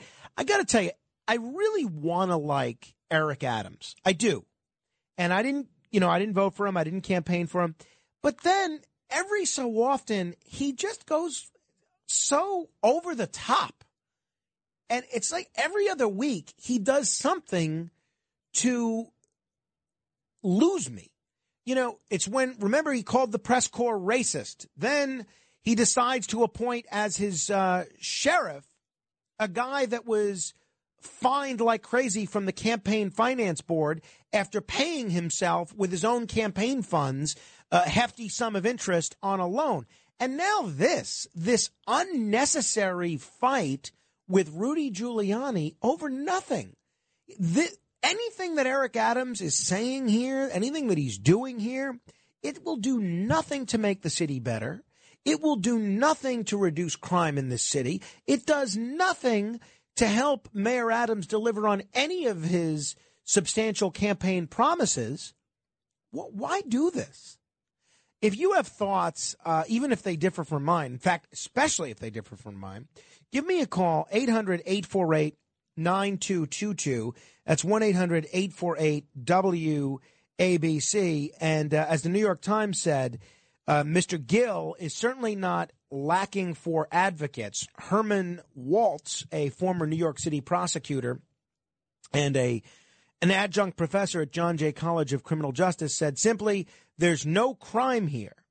So there's his take. He said, I could punch you in the face, and that wouldn't be physical injury in New York unless I broke your nose or something like that. Well, I got to tell you, Mayor Giuliani doesn't seem happy with the downgrading of the charges from the Staten Island DA. And the Staten Island DA, Mike McMahon, is up for election next year. And you know who's still really popular on Staten Island? Rudy Giuliani. If I were Mike McMahon, I would not go out of my way to alienate the former mayor, because I heard the things that Mayor Giuliani was saying on air about Mike McMahon. If Rudy Giuliani chooses, I don't think he can run himself for Staten Island DA, but if he chooses to recruit a candidate against Mike McMahon next year and campaign and go all out against Mike McMahon next year, Mike McMahon's going to lose. He's a guy that already lost his congressional race and when he was in Congress, and I think he's done a pretty good job as DA on the whole. But if Giuliani decides to make this his cause and go all out against Mike McMahon, then forget about it. I think McMahon's going to have a very tough time. Additionally, McMahon's wife, Judy McMahon, is up for re-election as a state Supreme Court justice this year. And in an island-wide race, on an island where Donald Trump's very popular and where Rudy Giuliani's very popular. Can you imagine if the Republicans choose to run someone against Judy this year, and I know Judy is hoping for a Republican cross-endorsement, Rudy could drive both of them from office, one this year, one next year. So I think this is going to be very interesting to see this case adjudicated. My take when I saw the video was that I didn't think it was a smack. I didn't think it was a slap. But I don't think the mayor's lying. If he says he's got these injuries and these pains, then I believe him. This woman that he's never met was an eyewitness. She was there standing next to him.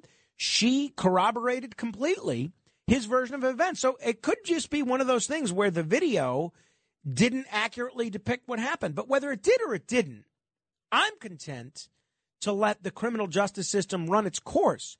But for Eric Adams to be playing the world's smallest violin for Daniel Gill, poor Daniel Gill, this victim of society, and Rudy Giuliani, who was locked up for 24 hours. Boo-hoo-hoo. Nobody forced Daniel Gill to confront the mayor. The police made the determination to arrest him. Rudy Giuliani never filed a police report.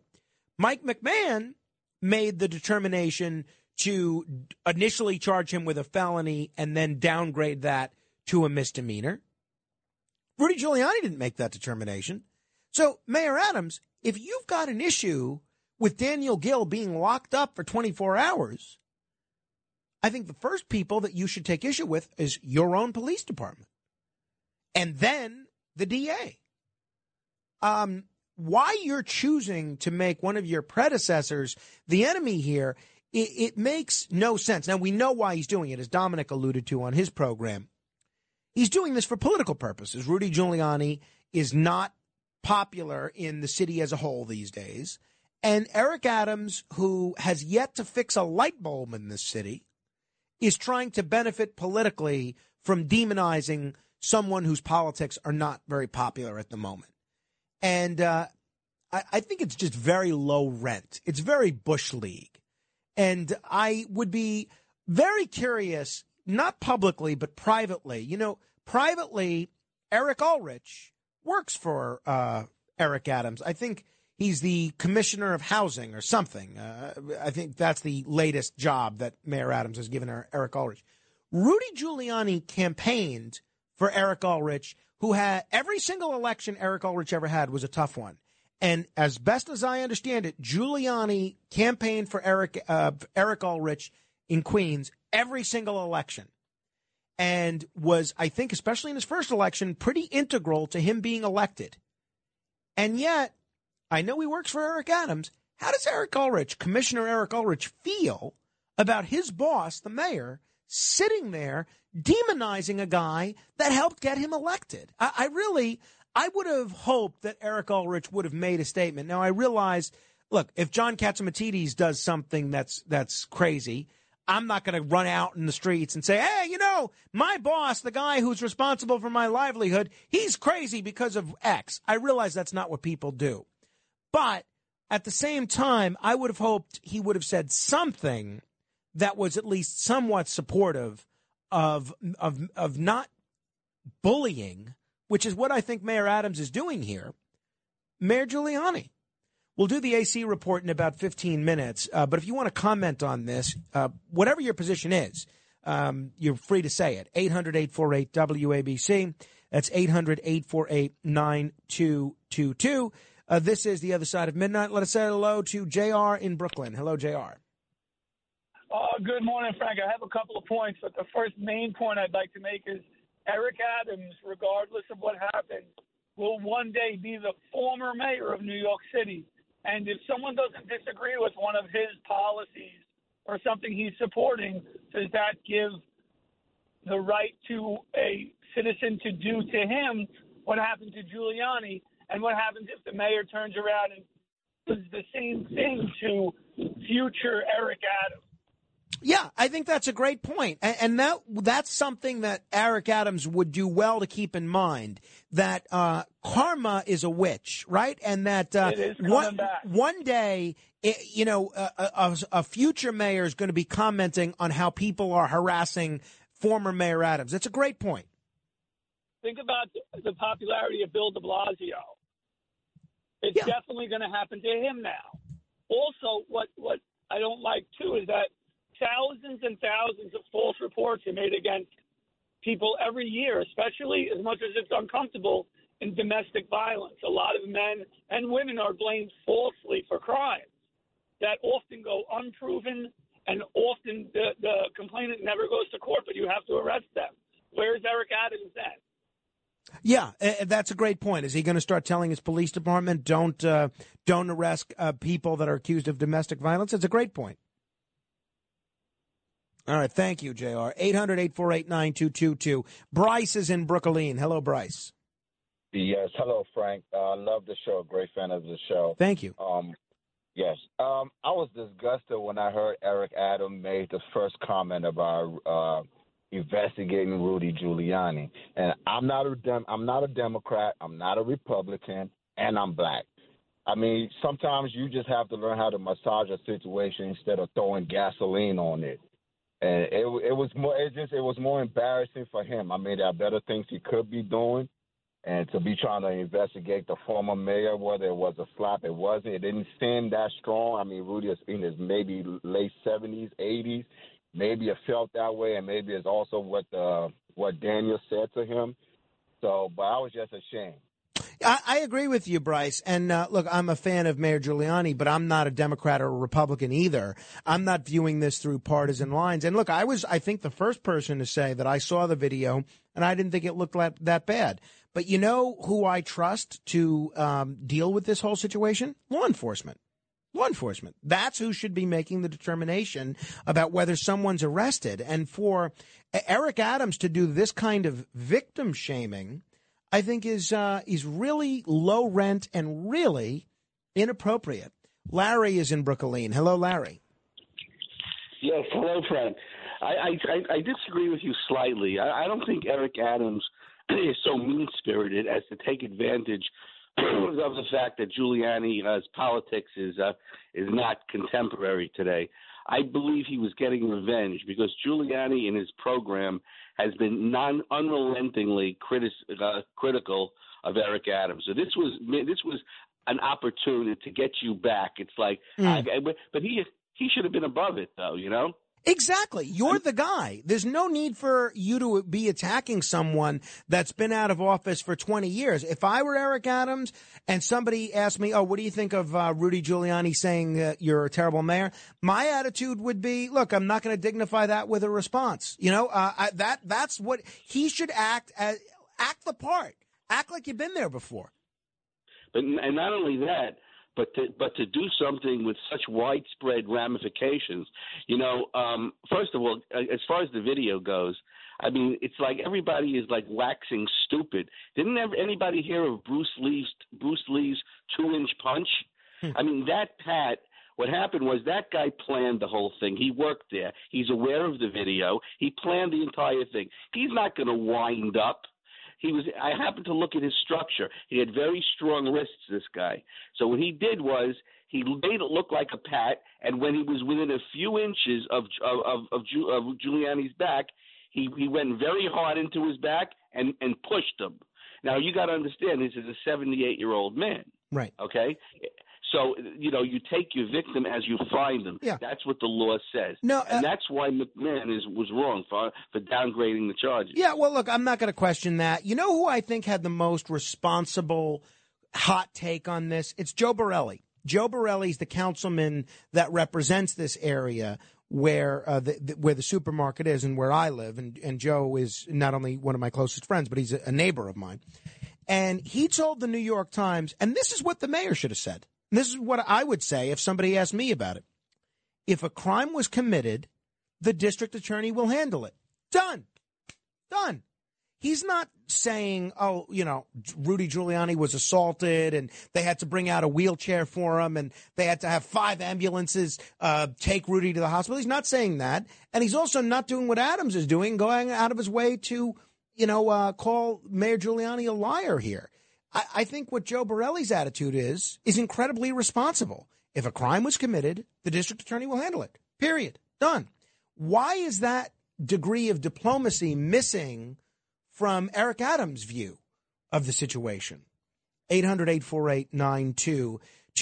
We're going to go live to Atlantic City in about 10 minutes and look at the strike that is scheduled to begin there on Friday, which I am hoping we can avoid. We'll talk with the labor reporter from The Guardian to see if there's any way that can be avoided. So stay tuned for that. Tony is in Florida. Hello, Tony. Hi, Frank. This is a man that's nearly 80 years old. Their body is different than that of a young person. I'm 63 and I have a disease that's a neuromuscular disease. Oh, I'm sorry. Thank you.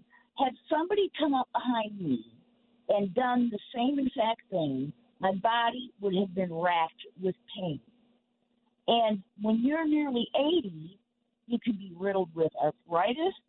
You can have a disease like mine that you can't see. And God only knows how much pain he caused him when he hit him. And it doesn't matter how hard, it was painful. When you're almost 80, even when you're healthy, it's painful. So for them to say, he's lying or it's not that bad, in the state of Florida, we don't have assault like that. What we have is battery. And this law says if a person touches another person against their will, first-degree misdemeanor. Doesn't say how hard they have to hit them or hurt them. If they just touch him against their will. And that's what happened here. And he hurt him. And for them to be making fun of him or calling him a liar is just plain wrong. Thank you, Tony. Let me squeeze in at least one or two more calls here before we do the AC report. Pamela is in central New Jersey. Hello, Pamela. Hi. Eric Adams was implying that this was a Karen incident, which I find offensive. Right, the Central Park Karen. That's the dog walking incident, the dog treat and bird watcher incident. Yeah, that's a very he always brings up race, and this is racism on his part. And you have to look at the whole picture with this guy. This guy was also saying things. And that guy, that was sharp what that guy was saying.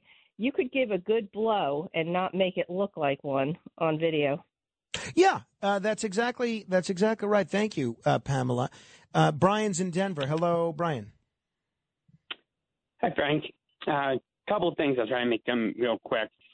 First, Rudy is among the kindest and certainly one of, if not one of the top 10 elected officials we've had in the United States in decades. But beyond that, well Brian, I'm going to let you make your point uninterrupted after I interrupt you. But I'll just add, even if Rudy Giuliani was the worst elected official we've ever had, or even if he wasn't anybody that was famous, in my view, the mayor still shouldn't be publicly shaming and demonizing him. To me, whether he was a great mayor and I happen to think he was a very good mayor, but whether he was a great mayor or a terrible mayor or never a mayor, that doesn't give him license to inject himself into an ongoing criminal case. True, and elected officials should be very, very careful to ever comment on any type of criminal proceeding like a judge. before it has a chance to come to fruition, because that can interfere with justice being administered because it influences juries and other officials. But also in this day and age, to come up and slap somebody on the back like Rudy Giuliani, who's a target because of who he is, can be a very scary, frightening thing that could cause someone who's older to have a heart attack or have, other issues because of the shock of being slapped on the back. But I'll leave on just this last point. Nick, who called earlier about narcissistic girlfriends or wives, I would add to that borderline personality disorder.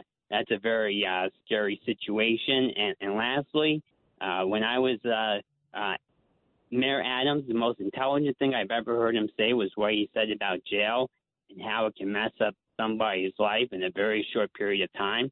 That is true. He should not have tainted it by talking about Karens and introducing his racist views into that. But his initial thought on jail was accurate, and I think he really blew an opportunity to be a decent human being, Mr. Adams did.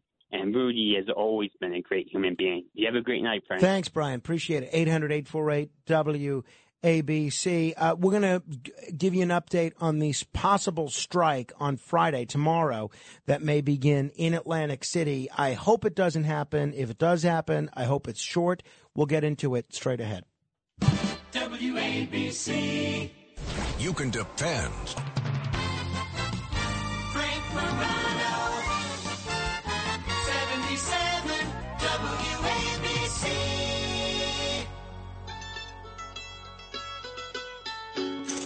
This is the AC Report.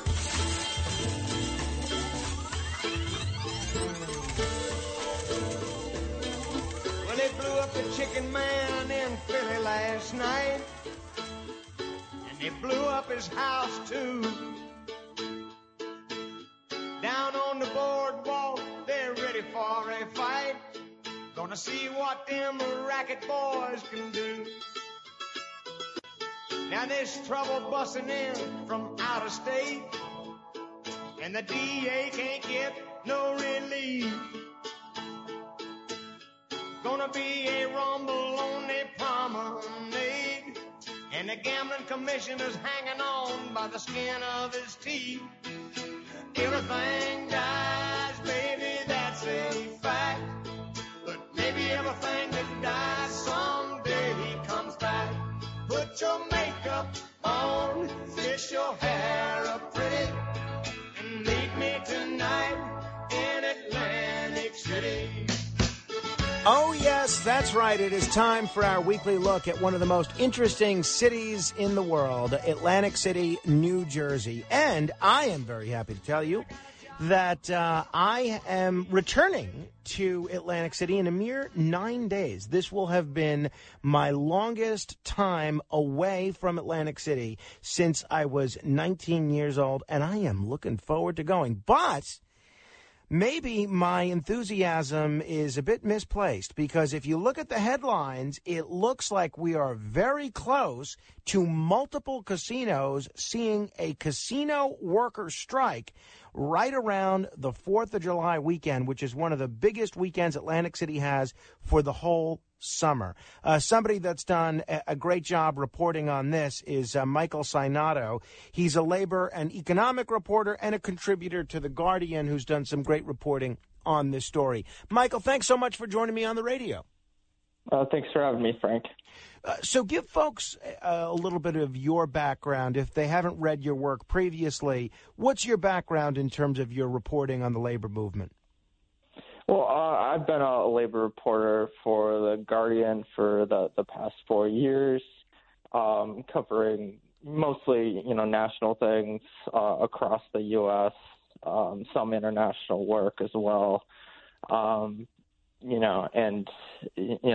If you've seen a labor story in The Guardian over the past few years, most likely, my name is on the byline. No, you do a terrific job. So give folks who maybe have not been following this too closely, give them sort of the Reader's Digest version of how we got here. What is it that the casino workers want, and why are they so upset? Well, I mean, everyone remembers what happened in 2020, and, whether it's a casino or hotel or restaurants, everything shut down in March 2020. And these workers were kind of, pushed out on the unemployment line, and anyone who had to deal with unemployment at that time, it was a mess. It was a mess to get through to a live person if you had any issues. A lot of people are waiting on delayed pays. So there was that aspect of it. And then, a few months later, things started opening back up. And it wasn't easy. If you were a worker returning to work, still worried about COVID, still worried about whether your shifts are going to be the same, what the workloads have been like. And, speaking with workers, not just at Atlantic City, but in hospitality around the U.S., especially housekeepers, they've experienced big issues with big workloads because of what a lot of hotels are doing. And these casinos have done it as well, as they've eliminated mandated daily room cleaning. So if you get a hotel for, say 3 nights, those housekeepers aren't going to automatically come in and clean it unless the guest, specifically requests it. And that was seen by workers as a labor cost-cutting tactic. Initially it was under the guise of protecting people from COVID, but, it's still going on now. When pretty much most COVID protections have been removed, so workers are upset about that. So you have housekeepers going into rooms that no one has touched in 3 or 4 days, and I spoke with housekeepers at these casinos. I've spoken with housekeepers around the U.S. and they said it's a mess.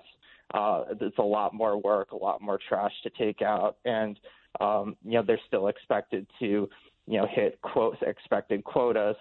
And, last year we saw stories, ongoing staffing shortages, there's worker shortages, and that's been the case in these casinos. A lot of the workers have been there for years and years and years, and, a lot of their issues is they're doing the work of 2 or 3 people because their departments are properly staffed.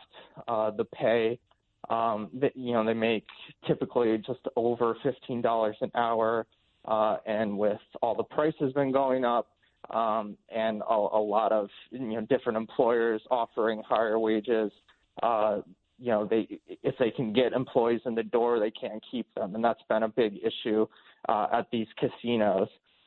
So their union contract expired May 31st without a new deal in place.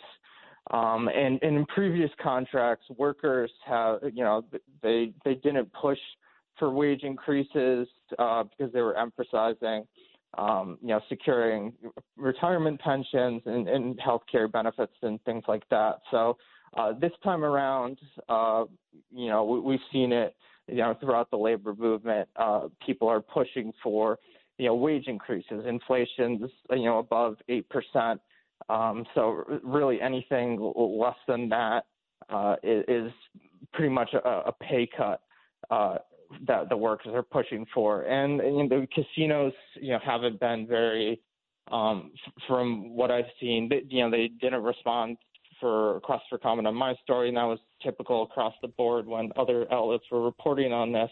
But, according to the union, they haven't at this point budged on wages. And, Atlantic City and the casinos, they're back to pre-pandemic levels. The profits are back up, but the working conditions are still rough for these workers, and they just want to be, taken care of in terms of wages. And I think that's why, 96% of the workers that voted at the strike authorization a few weeks ago on June 15th voted to strike. And starting on June 1st, this Friday. July 1st. July 1st, excuse me. Caesars, Harrah's, Tropicana, and the Borgata, they're going on strike, and then the strike date for July 3rd at Hard Rock. All right. You said a great deal there. So in terms of what the casino workers and their union, Unite Here Local 54, is asking for specifically, you mentioned a number of 8% inflation. So is that what they're looking for in terms of a wage increase? Are they looking for an 8% wage increase? Basically, they've been not exactly sure what their most recent proposal has been, but I mean that's basically the base is what they're looking for, something along the lines of the typical work. Their average is around $15 right now. I think they would like to see $18, $19 an hour, and then there's some other issues. The casinos have relied on staffing agencies, so contracted workers, and they want to, control that and make sure that if they do get wage increases, they're not undercut or lost by the casinos just relying on subcontracting where those workers are paid, less, and a third party gets a part of the wages that they're paid. Got it. If people are just tuning in, we're doing the AC report with Michael Sinato. He is a labor and economic reporter and a contributor to The Guardian. We spoke a couple of weeks ago with Roger Gross, who's a publisher of basically a magazine called Global Gaming Business Magazine. So he is, I think, very sympathetic to where the casino owners are coming from. This is what he said in terms of where the casinos were with respect to the union demands. The casinos are certainly prepared to offer a substantial raise. I mean, they understand that these workers have really gone to the mat for them when it comes to the pandemic. They came back immediately after the pandemic was winding down when the casinos reopened, and they've done a great job in getting back to work and servicing their customers. The union, however, is asking for multiples of what the casinos are willing to give, and the way they couch these things is just very difficult for the casinos to really absorb their demands at this point. So the Bob McDevitt and his crew are really kind of two-faced. In a lot of cases, they talk about how much they're working for their members, but on the other side of the equation, they're working for the casinos. Michael, what I'm trying to figure out, and what I think a lot of our listeners are trying to figure out, is just how far apart these two sides are. So Roger Gross claims that the casinos are willing to offer a substantial raise. You've indicated that the casino workers would need more than an 8% raise, something along the lines of $18 or $19 per hour, plus some changes to using staffing agencies. Do we know how far apart these two sides are in terms of specifics, either in terms of dollar per hour or in terms of percentage?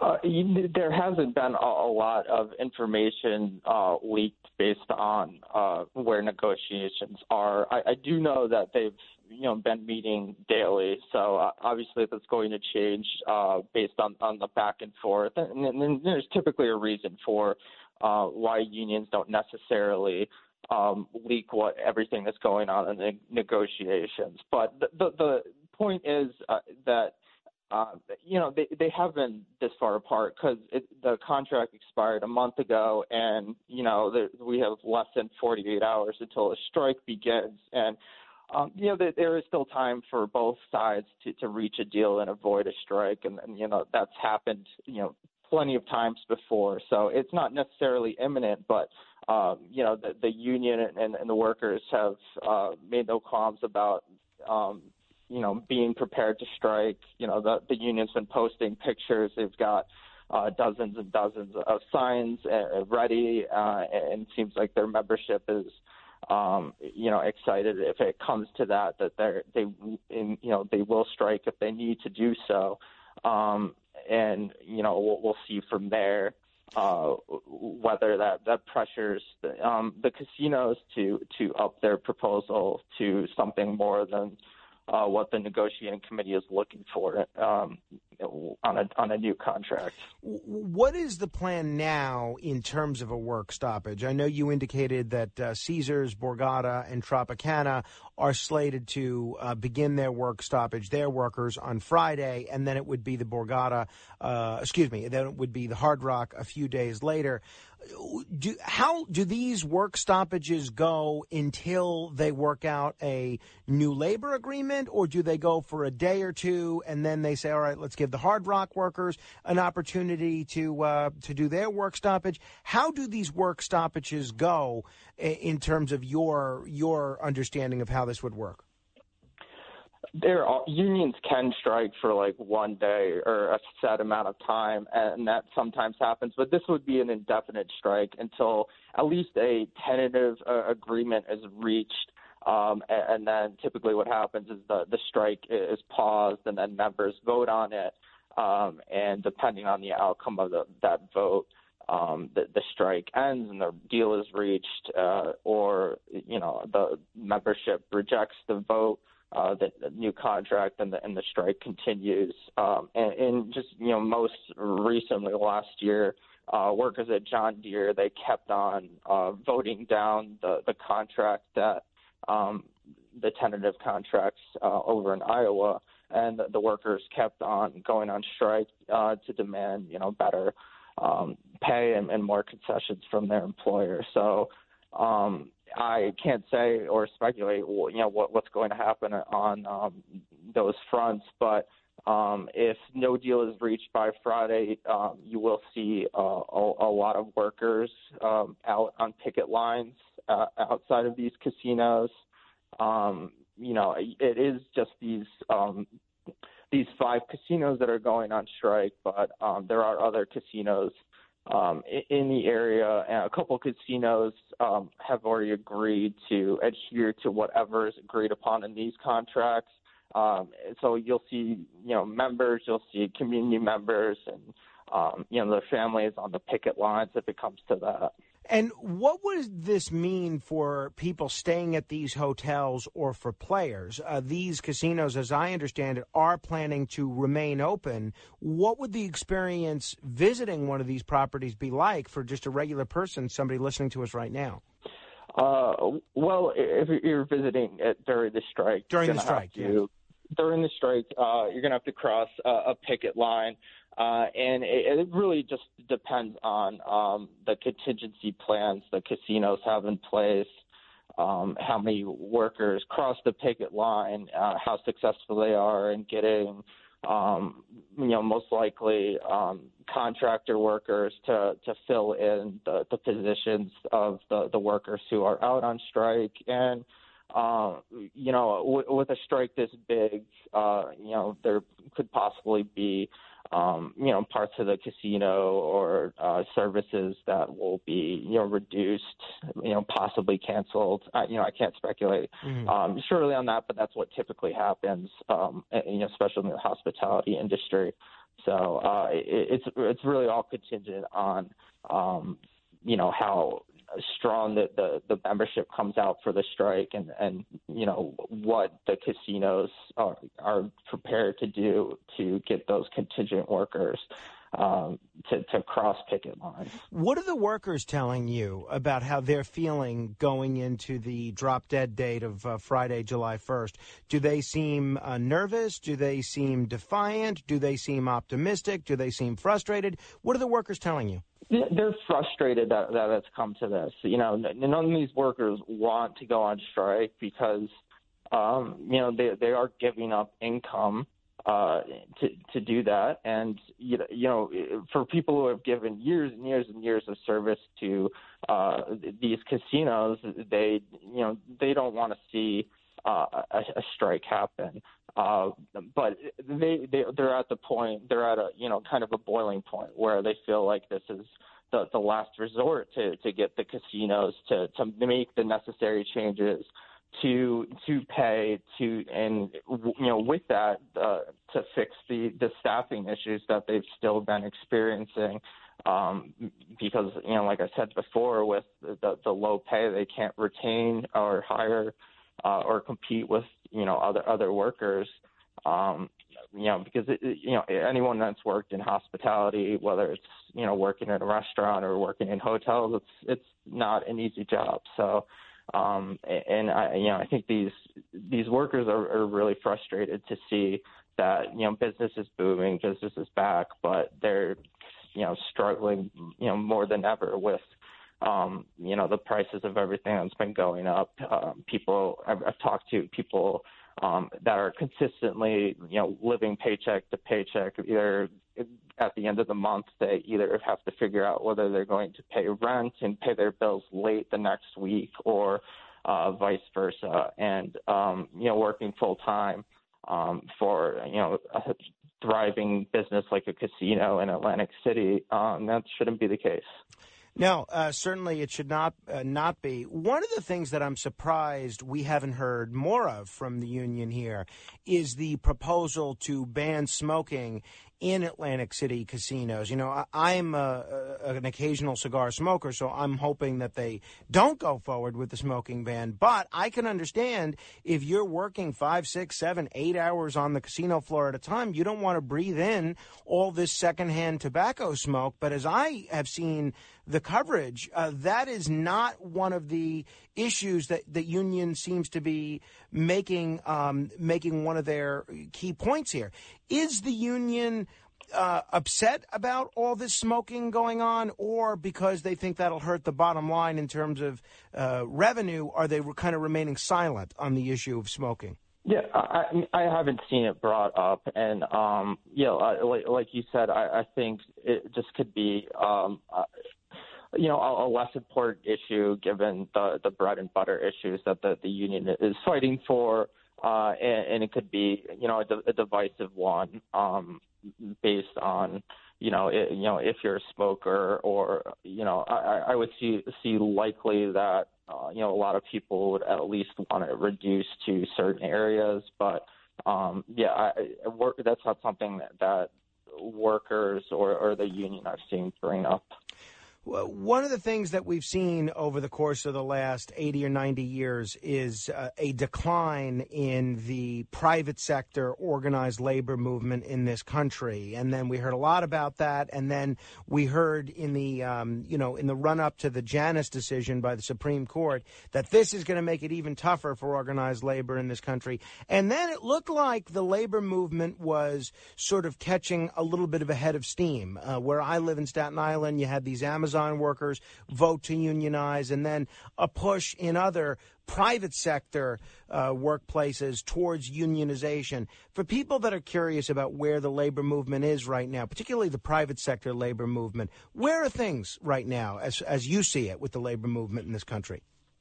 Well, I mean, looking at the statistics, it is grim, and it has been pretty grim for the past few decades because they've been on a decline, and there's a lot of various reasons for why that's happened since the 70s.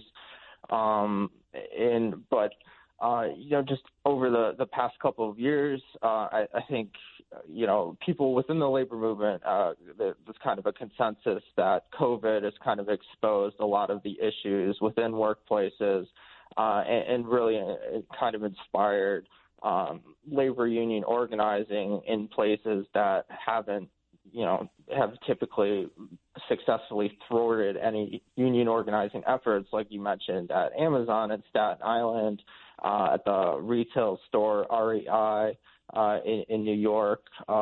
Second one filed for union election. A couple Trader Joe's stores have filed for union elections. That retail chain doesn't have a union. Starbucks stores, there wasn't a union 1 year ago in the U.S. at a corporate store. Now they're headed towards almost 200. I think especially among younger people. I think there's really a push. And at the National Labor Relations Board,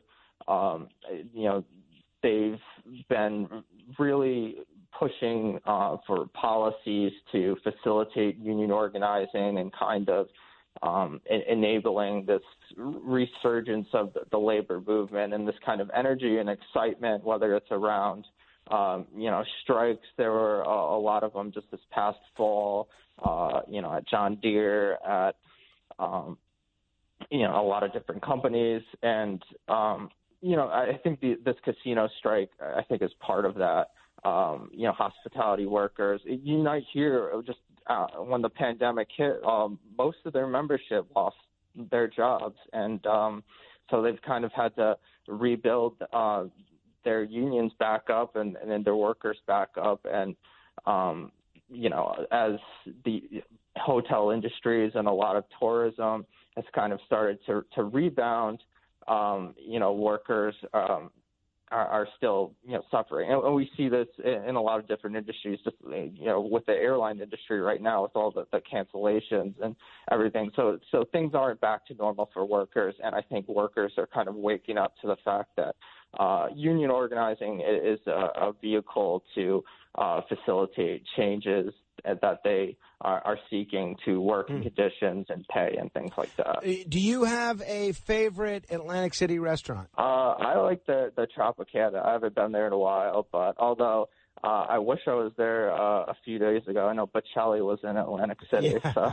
But any specific restaurant at the Trop that you have as a favorite? I don't remember at this point. Fair enough. All right. We won't hold you to that. Michael Sinato is doing some great reporting in The Guardian on the labor movement all over the country, especially what's happening in Atlantic City, which I think is going to be one of the most watched labor stories and economic stories in the whole country, certainly in our region. Thank you very much, Michael. We'll look forward to chatting again soon. All right. Thanks a lot, Frank. If you want to comment on any portion of our conversation, you're welcome to give me a call, 1-800-848-WABC. That's 1-800-848-9222. This is The Other Side of Midnight. I'm Frank Morano. Straight ahead. WABC. It's The Other Side of Midnight with Frank Morano, 77 WABC.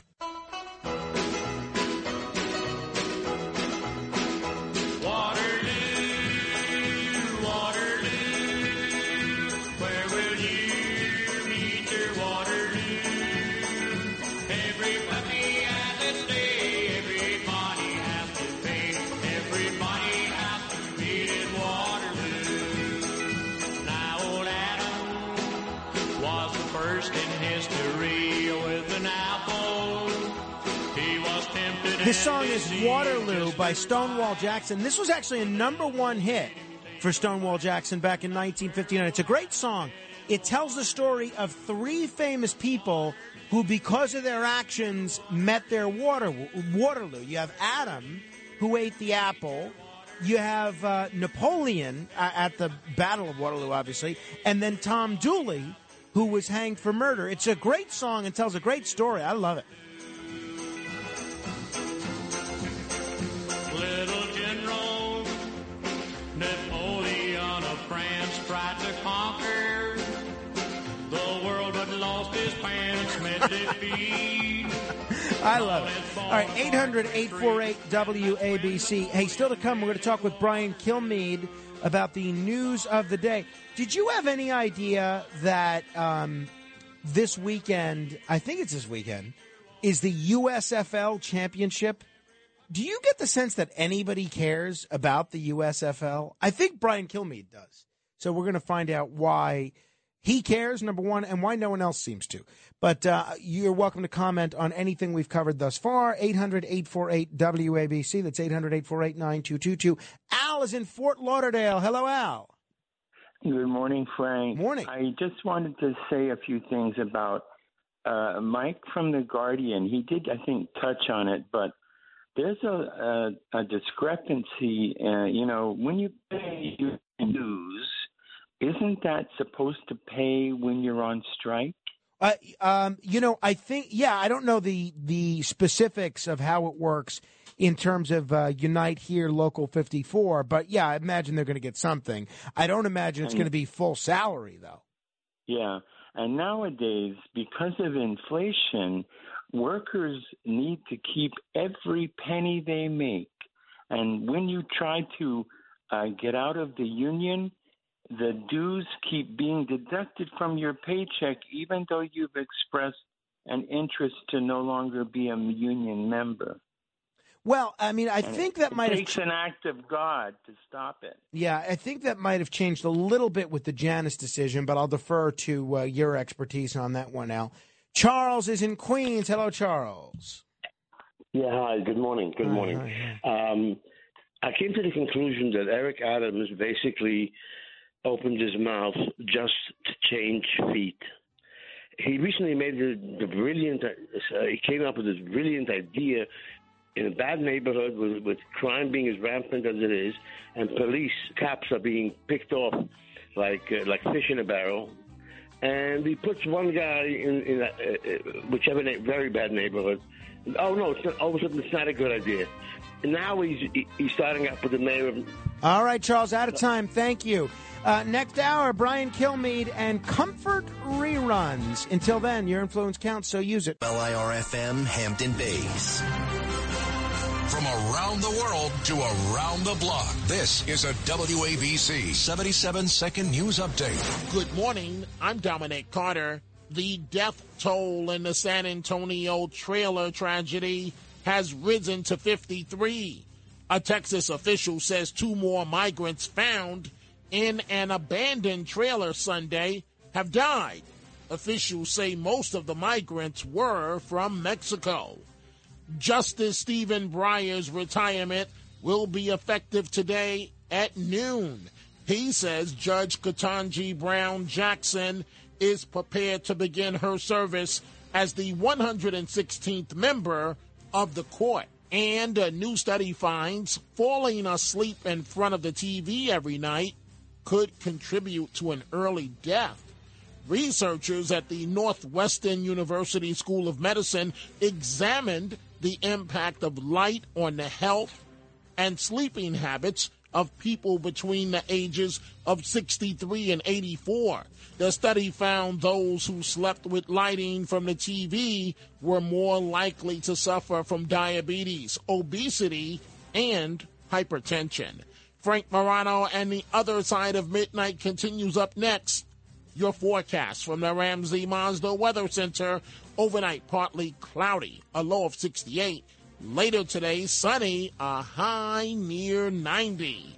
It's clear outside our Midtown studios. I'm Dominic Carter. Remember, the news never stops at WABCRadio.com. 77 WABC.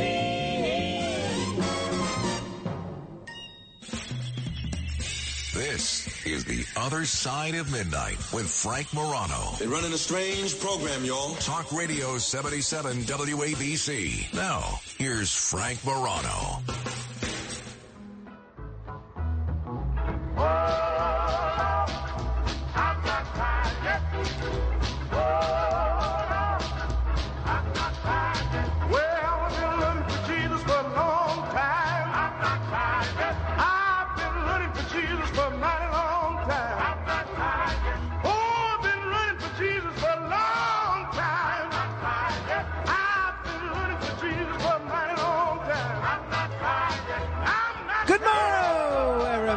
This is The Other Side of Midnight. I'm Frank Morano. So I do read this Axios newsletter, and basically Axios is a news source, and they send these newsletters out, which are compilations of different news on different subjects. You can get Axios, all the national news. I get Axios space news. I get Axios news related to China, Axios news related to the Middle East. I think they do a good job. Not only do I think a lot of the original reporting is very sound, but I like the compilations they do, and I like the way they summarize things into bullet points. And sometimes whoever's putting together the Axios newsletter will come up with a little comment or something. So last night, I get this Axios newsletter. This one is compiled by Ina Fried, okay? And there's some interesting articles there about privacy's cloudy future and so on. And this is the first sentence in the newsletter. It's not related to any of the news items. It's just basically her observations, her 2 cents, her random rumination. This is what she says.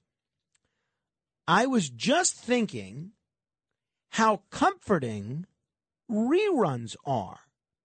What are your favorites? Mine are The Office, The Closer, Castle, and Law and Order. So that's what she said. And it got me thinking, my wife, as I leave for work every day, usually as she's settling into bed, she'll watch a rerun of a show that she's already seen. And the ones that she likes to watch are Psych, Modern Family, and Schitt's Creek. She likes to watch those reruns. She likes something a little lighthearted and something that she's seen before so that she doesn't have to pay too close attention. And I was trying to think when I saw this newsletter what mine are. And for years, the answer was always Seinfeld, right? First of all, Seinfeld's on all the time. So you can just turn on the television and boom, there's Seinfeld. But I found that I know the Seinfeld reruns so well that if there's an opportunity to watch something else, a lot of times I don't. So I was trying to think when I watch reruns, and it's pretty rare because usually if I'm in a position where I want to watch something, I'll watch something that I haven't seen. Like right now, for instance, I'm working my way through The West Wing. I'm almost done with it. I'm enjoying it. And I'll watch something I haven't seen. I won't usually put on a rerun or something unless it's okay for me to be distracted. Now, if it's okay for me to be distracted, if I'm working on something, I'll usually put on the radio. Sometimes I'll put on, if I'm feeding Carmine, I can't use my hands. I can't really get work done. That's when I'll put on a new show. But if I watch a rerun, it's generally something that I've seen but maybe not seen as many times as I've seen Seinfeld. And maybe I'll put on an old Star Trek rerun or something along those lines. If I have people over and my wife asks me to put on something in the background and we're not going to be listening to music, we just want something visually up there, then I'll usually put on a Curb Your Enthusiasm or something. I get on my cable system 2 channels that seem to show The Office all the time. One is Comedy Central. I'm not sure which the other one is, but The Office is on all the time. Sometimes there are 3 channels all showing 3 different episodes of The Office. I'm not sure how The Office became kind of the go-to rerun show. And I love The Office, but I kind of only saw it once through initially, but now it's on so often that a lot of times my wife will put it on. And sometimes when we go to someone's house, they'll have The Office on in the background. As I said, I'm more of a radio guy. I prefer to listen to the great talk shows that are out there, including on this station, but, you know, different talk shows around the country. So I'm wondering, in your view, what reruns do you really enjoy? If you're putting something on, do you do as my wife does and watch a rerun before you go to bed or whenever you have 20 minutes to kill, when you don't want to necessarily read a book and maybe there's not compelling radio content on? Because I really don't. Unless I can, there's nothing great on the radio and there's no podcast that I want to listen to, or at least not a podcast that I want to pay attention to, then I'll put on a Star Trek rerun, but it's rare. Usually if I want to watch something, I put on something I haven't seen. Or like now my wife and I are watching Cheers because she hasn't seen it. And because it's been so long, close to 30 years, since I've seen these Cheers episodes, it's almost like it's still new to me. Same thing with The Sopranos. It had been so long since I'd seen The Sopranos that there were a lot of elements of each episode that I'd forgotten. But other shows that I really like Breaking Bad or Mad Men, even though I really enjoy these shows, I don't put on the reruns because even the reruns seem to take so much, there's so much need to pay attention to those because they're just so captivating The Office, I can understand why it's a popular rerun choice, both with Ina Fried, with our friends Rich and Danielle, and with Rachel, because you don't have to pay that close attention. And it's almost like a series of sketches.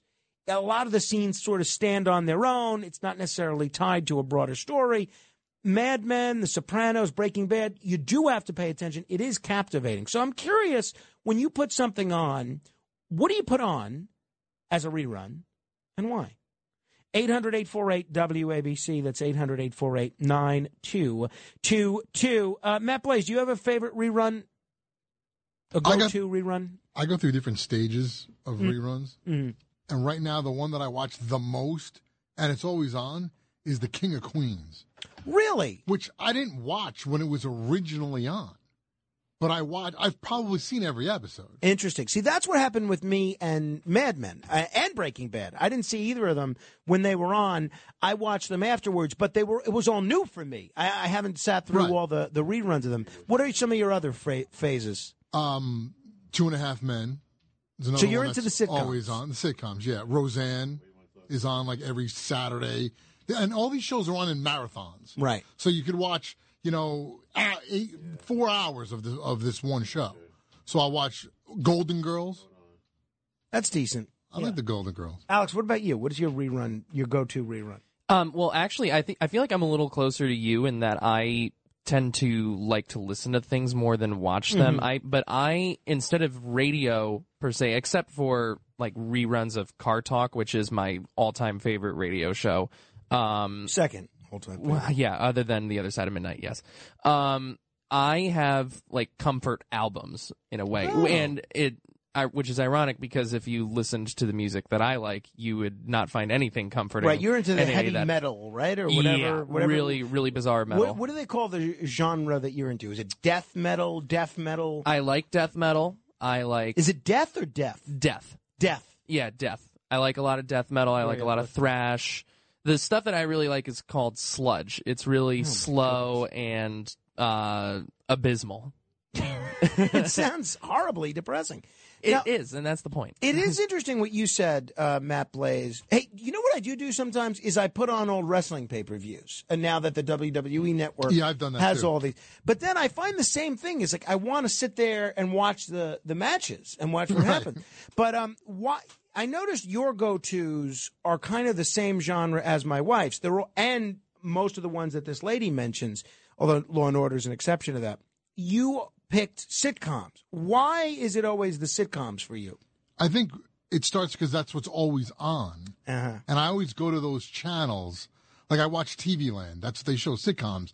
Before it was King of Queens, it was Everybody Loves Raymond because it was always on. The only other show I can think of that I would watch reruns of the First 48. What is that? I don't even know what that is. It's like there's a homicide, and they say you have 48 hours. If they don't get a clue within 48 hours, it probably goes unsolved, and they just show the process of getting a suspect. It's on A&E. I watch that. I'll watch Ridiculousness on MTV, which is basically like funniest home videos. And that's all. Another one. MTV, 95% of the time now, plays Ridiculousness. Avery, what about you? Are you a rerun guy? Yeah, absolutely. What do you watch? Well, it depends if you're trying to fall asleep or if you're just trying to watch something, while you're staying awake. Now, let's take the latter category. Watch something while you're staying awake. Why would you choose to watch something that you've already seen rather than watch something that you've never seen? Well, I call it rewatch value. Dramas don't have high rewatch value. Sitcoms do. Okay, well, I guess that makes sense. All right, so give me both of yours, the fall asleep and the stay awake. Well, fall asleep is my secret shame. As a black man, I have to admit that I watch Frasier. Boy, black people can watch Frasier. Okay, man. What, is that a big shame in the black community to watch Frasier? Yeah. You can't watch shows with white people in them? No, that's not it. Like, Seinfeld is cool. Frasier is not too cool to admit to. I've seen every episode. But there's one black guy in the whole Seinfeld series, Mr. Wilhelm. No other, and the Exterminator. There's two black people in the whole series of Seinfeld. And Jackie the lawyer. Yeah, right, Jackie Childs. That's right. That's right. But why is that more of an acceptable black choice than Frasier is? Frasier is not exactly geared towards the black community. Okay, all right. Being in Seattle and sipping lattes and you could rename that show Whitey McWhite White. And what's your other one? But I like the character from Cheers, though. Yeah, same. What's your other one? Just not falling asleep. Yeah. I'll pick a drama then. Breaking Bad is pretty good, or something off from HBO. Yeah, it's interesting. Thank you. I was listening to another radio show, and a fellow was talking about how he and his wife, they watch the same 3 films every week. One I had not seen, and then one is Sideways, and one is The Big Lebowski. And they watch every Friday. And I was listening to the show, and they said, well, why do you do that? Why don't you watch something new? And the fella said, well, honestly, by the end of the week, we've got a couple of small kids. We're so tired that we just want to kind of not put in the effort to pay attention to something new. We just want to watch something that's familiar and that we know we like. I guess that's how it is with reruns. See, to me, I can't do it. If I'm going to not pay attention to something and I want just something as background noise, I'll put on 80 to 85% of the time talk radio. If I do want to watch television, because I'm feeding Carmine or something, I'll watch something that I haven't seen. Right now it's West Wing, but it might be a movie or it might be a documentary.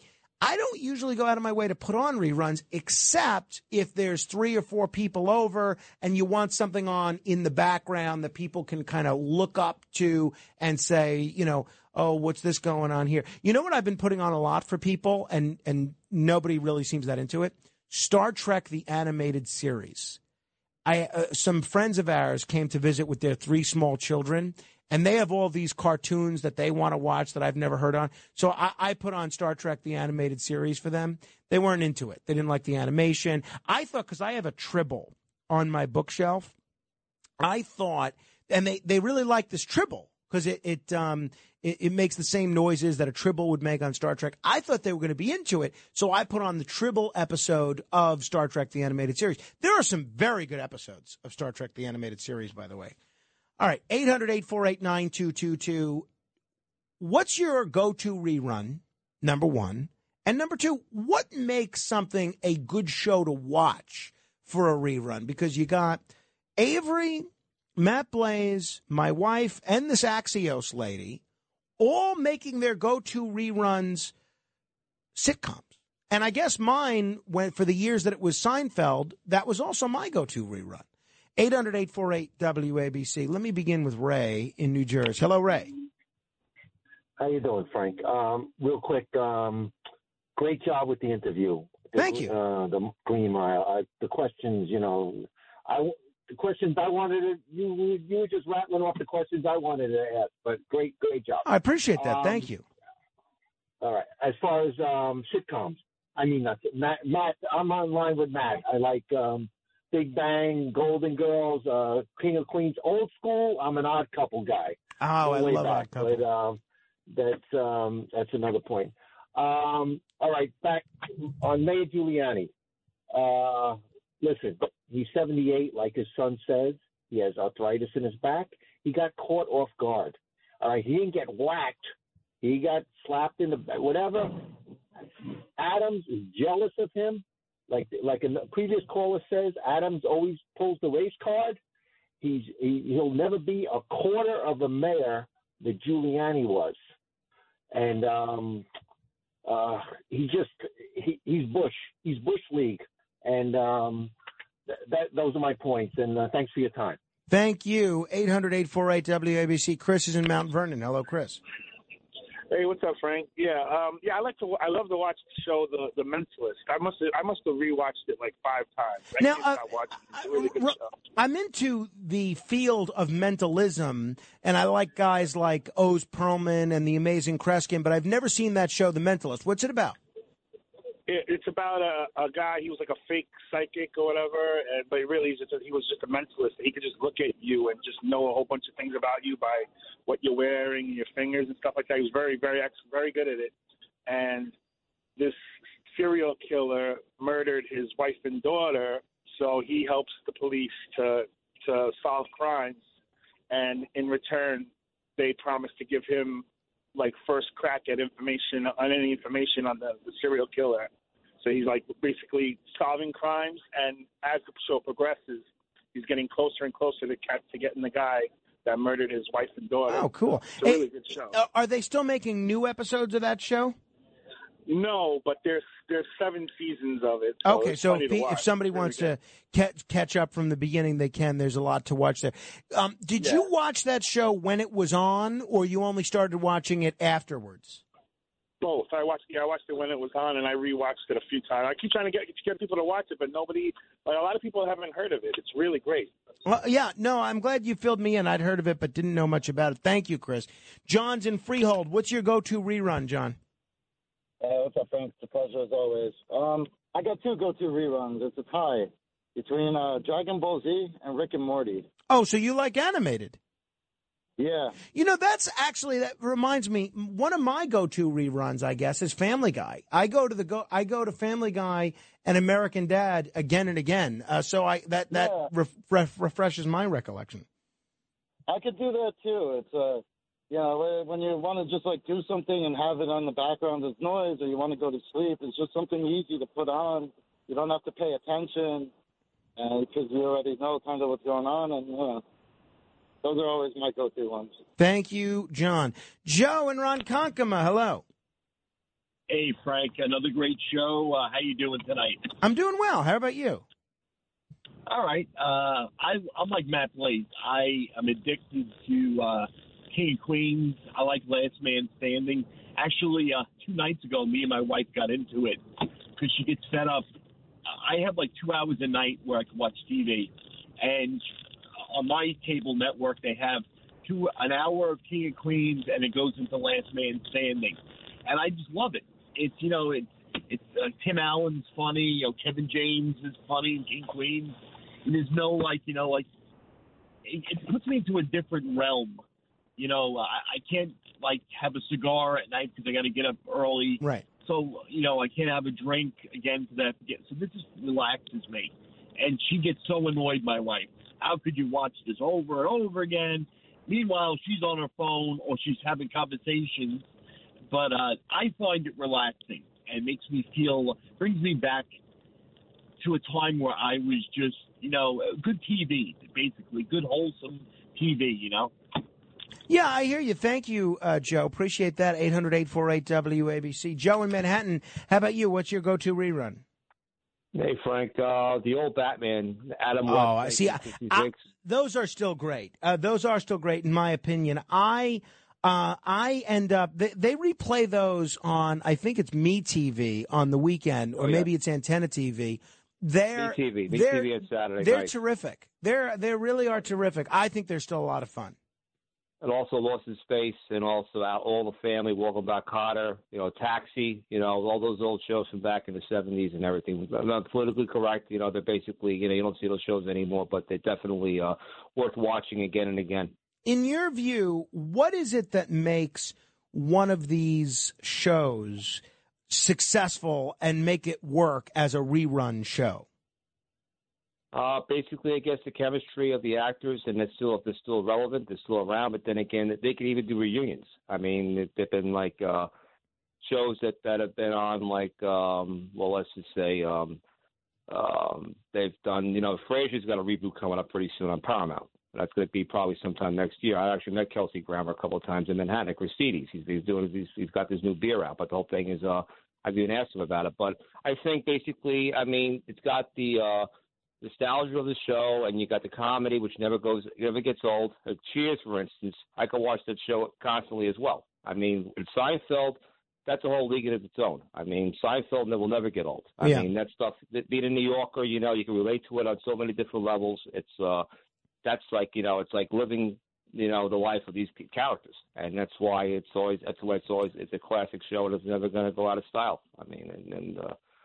It's just the shows, the talent, a lot of these people that created these shows, They do like they get that other show, Two Broke Girls. I love that show too. I mean, I could look at what's her face, Kat Dennings all the time. And then the whole thing is that the comedy a little risque at times, but the whole thing is that it's you can tell from the different types of eras how things have changed over the years. You won't see All in the Family shows ever again, or Barney Miller. I mean, they did things back in the 70s that they won't be able to get away with these days. But then you can watch them on DVD, and like I got them all on DVD, and it's I do see All in the Family shows once in a while rerun. I sometimes the more risque ones where they use the N-word a lot. Maybe I don't see those specific episodes replayed, but I still see All in the Family rerun. You know what's interesting to me, and I was trying to follow what Joe was saying there, and I think he's largely right about why certain shows are appealing. In listening to the shows that he listed, it seems that a lot of the shows that he enjoys watching reruns of play to a sense of nostalgia, right? They play to a sense of a time in his life that he was looking back fondly on. But then he mentioned Two Broke Girls. And then when he said that, that's a more modern show, I'm thinking maybe I'm reading too much into it. Maybe it's just a function of wanting to see lighthearted comedy, whatever era it's from. And it has nothing to do with the era itself. I'm very curious about not only what you're watching as a rerun, but why. Why that particular show? If you've seen it, and I'm not talking about a show that you're discovering for the first time in reruns, but a show that if you've seen it, why do you keep putting it on? What is it about that particular show? 800-848-9222. Chris is in Peekskill. Hello, Chris. Hi. One of the cheesiest shows is Chrisley Knows Best. And it's just a great cheesy show that's positive with a tight family. And it's like a feel-good show. I don't know that I've ever heard of that. Is that a newer show or an older show? No, it's on E usually. It's about family.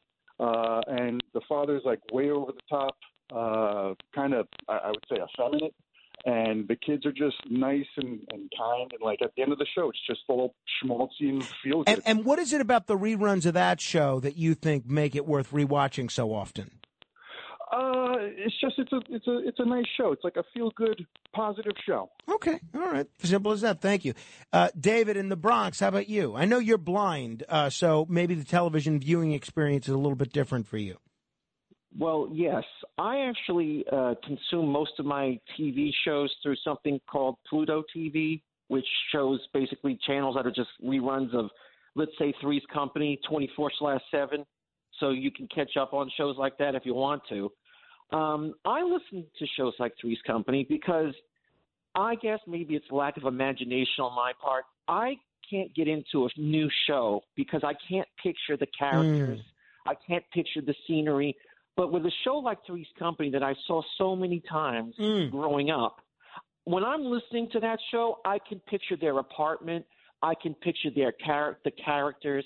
I can see all that stuff in my mind. So I enjoy that show, even though the comedy has gotten kind of old. That's interesting. So as far as TV shows and reruns specifically, David, you prefer watching shows that you've already seen when you had sight as opposed to trying to experience a new show for the first time without being able to see it. Exactly, because I used to watch, what's that zombie show? Walking Dead. The Walking Dead. But after I lost my vision, so many of the characters changed. And I couldn't continue to follow the show because I couldn't picture any of what was going on. So you need something where you've seen what everybody looks like and know how it's going to go. Exactly. Makes sense. That makes sense, David. Thank you. It's funny that he says that, and I wouldn't have thought of that, but it makes perfect sense. Rush Limbaugh, after he lost his hearing, even after he had his cochlear implant, he really couldn't enjoy new music that he hadn't heard before. The only music that he could enjoy, I think for kind of some of the same reasons that David is talking about, is music that he had already heard. Those were the only songs that he could, that I guess his brain could sort of fill in the blanks for. Anything new, he couldn't really enjoy. It just sounded like noise to him. So that's interesting that David, with a different sense at play and a different political perspective, has sort of the same experience when it comes to television. That is interesting. Jennifer is in the Boogie Down Bronx. Hello, Jennifer. Hi, Frank. It feels like a rerun, and it's 45 years, but General Hospital, every night it's like warm milk. But, you know? But those are new episodes, though, right? Yes, but you have the same cast members, and they age, and Sonny, and all these people have been there forever. So it's like you feel like you're kind of watching the same show all the time. You know what I mean? I get it. So, but now General Hospital airs during the day, doesn't it? Yeah, but VOD. I see. So you tape it and then watch it at night. No, it's on the VOD, like on my I see. Cablevision, and then I watch it before I go to bed, and it's like it's the most relaxing thing in the whole world. Well, don't let it interfere with your listening of this program, Jennifer. We need you. Now, listen. What about the district leaders and explaining all that? Yeah, so you never touched on that. Well, for you know me. what it is, because I thought it was a little inside baseball for people. What did you end up? Yeah, what did you end up doing in those district leader races? By the way, people don't know what Jennifer's talking about. She wrote to me asking, how do you know who to vote for in these primaries for district leader and so forth? What did you end up doing?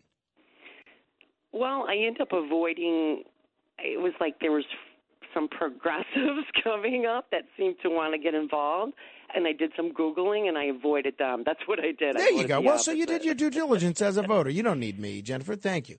It's always tough in those party positions because a lot of times both of the candidates you're choosing from, you don't necessarily know who they are. You know, it's funny, with the but the decline of local political journalism, it's tough to know even in some of the primaries for public offices who's who, because there's no local articles. Even in my community, I saw there was a primary for state assembly. I had never even, not in my district, but in, not a neighboring district, I saw one of the challengers to the incumbent assemblyman was a guy that I'd never even heard of. And then just this week, I learned that there's another contest for state senate, a primary coming up. I was unfamiliar with both candidates. And I called up a friend of mine who's in politics, an elected official, actually. I said, hey, who's running for this seat? And he said, oh, it's some guy. I don't know his name. These are politically astute people. But I think it goes to show you that even if you're super interested in what's happening politically, that once you get, I'd say, lower than the congressional level or lower than a borough-wide level, it's tough to, it's tough to find quality news sources these days. That's an area where I really think, and I know some publications like Gotham Gazette and The City have done a good job in terms of furthering the cause of local political education. But that's one of those areas where I think we've really gone downhill. With all the resources that online journalism has provided people, it's tougher and tougher to know who's running for office in your neighborhood and what they believe in. So that's that. Hey, those of you that are on hold, you're still welcome to hold. We're going to play the $1,000 minute next and give somebody an opportunity to win $1,000. So if you want to be the seventh caller to 800-848-9222, we'll give you a chance to answer 10 trivia questions in 60 seconds, and then we'll talk to Brian Kilmeade, get his take on the news of the day. This is The Other Side of Midnight, straight ahead. WABC. Frank Morano. 77 WABC.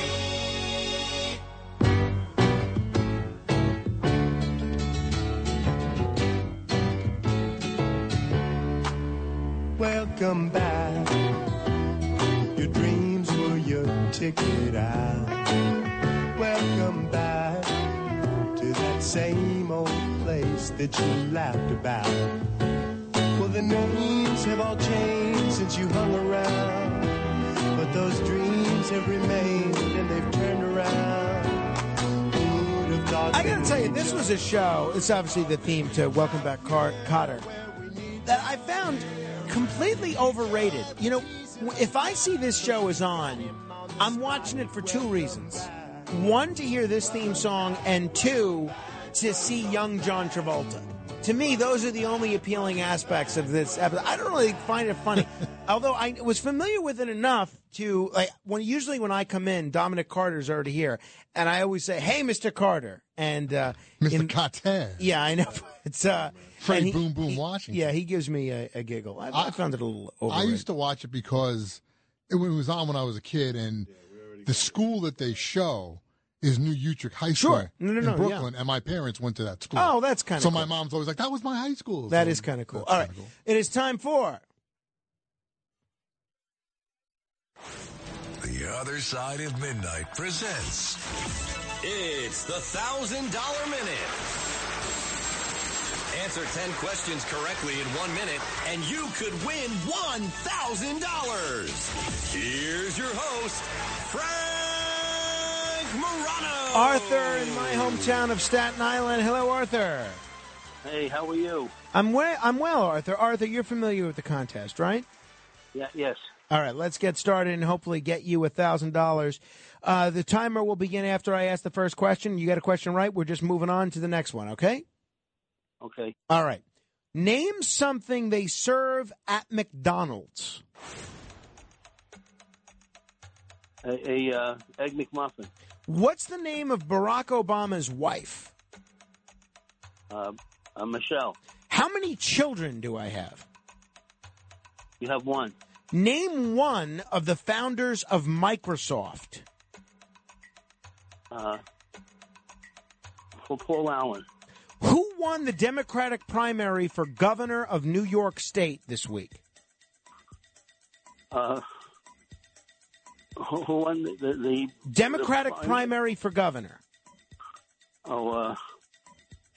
McAuliffe. No, unfortunately, it was Kathy Hochul. That's right. The governor, unfortunately. McAuliffe was the former governor of Virginia, so it's wrong. Yeah. Right job, right party, wrong state, unfortunately. Arthur, I'm going to put you on hold and give Avery your information, and he'll give you some reading material to familiarize yourself with Kathy Hochul. Someone who correctly predicted that Lee Zeldin was going to win pretty overwhelmingly in the Republican primary for governor is Brian Kilmeade, who, in addition to being the host of Fox and Friends and the co-host of the Brian Kilmeade Show every day from 10 a.m. to noon right here on WABC, he is also a New York Times best-selling author, and he has a show which is just doing gangbusters on Saturdays on the Fox News Channel. Kind enough to join us every Thursday. Brian, how are you? All good, Frank. How are you? I'm doing great. So I guess you weren't surprised at Lee Zeldin's the breadth of his win in the primary. No, I mean, I just think he's a four-term congressman. He had the support of most of the Republicans in this area, and he's got the support of Trump. He just couldn't. It doesn't really work for you in New York to use that. So if you talk to everyone from Kevin McCarthy on down, they are impressed as hell with him, the way he studies, shows up every day, understands the issues, and really loves New York, was able to win in a purple area. Andrew Giuliani, really good on his feet. Thought he was very solid. Rob Astorino's got a lot of talent. He's just not able to get resonate the last few times he ran. You got the businessman in there, but no doubt about it. Zeldin's got a lot for him. Also has a shot going for him, the Jewish community, being that's his Jewish background along with the military background. It's going to be fascinating a look here. People are comparing it to Virginia, but two things have not broken Zeldin's way. Number one, in New York, most people are for abortion. They're making it an abortion mecca. Number two, when it comes to guns, he's very conservative on both those areas.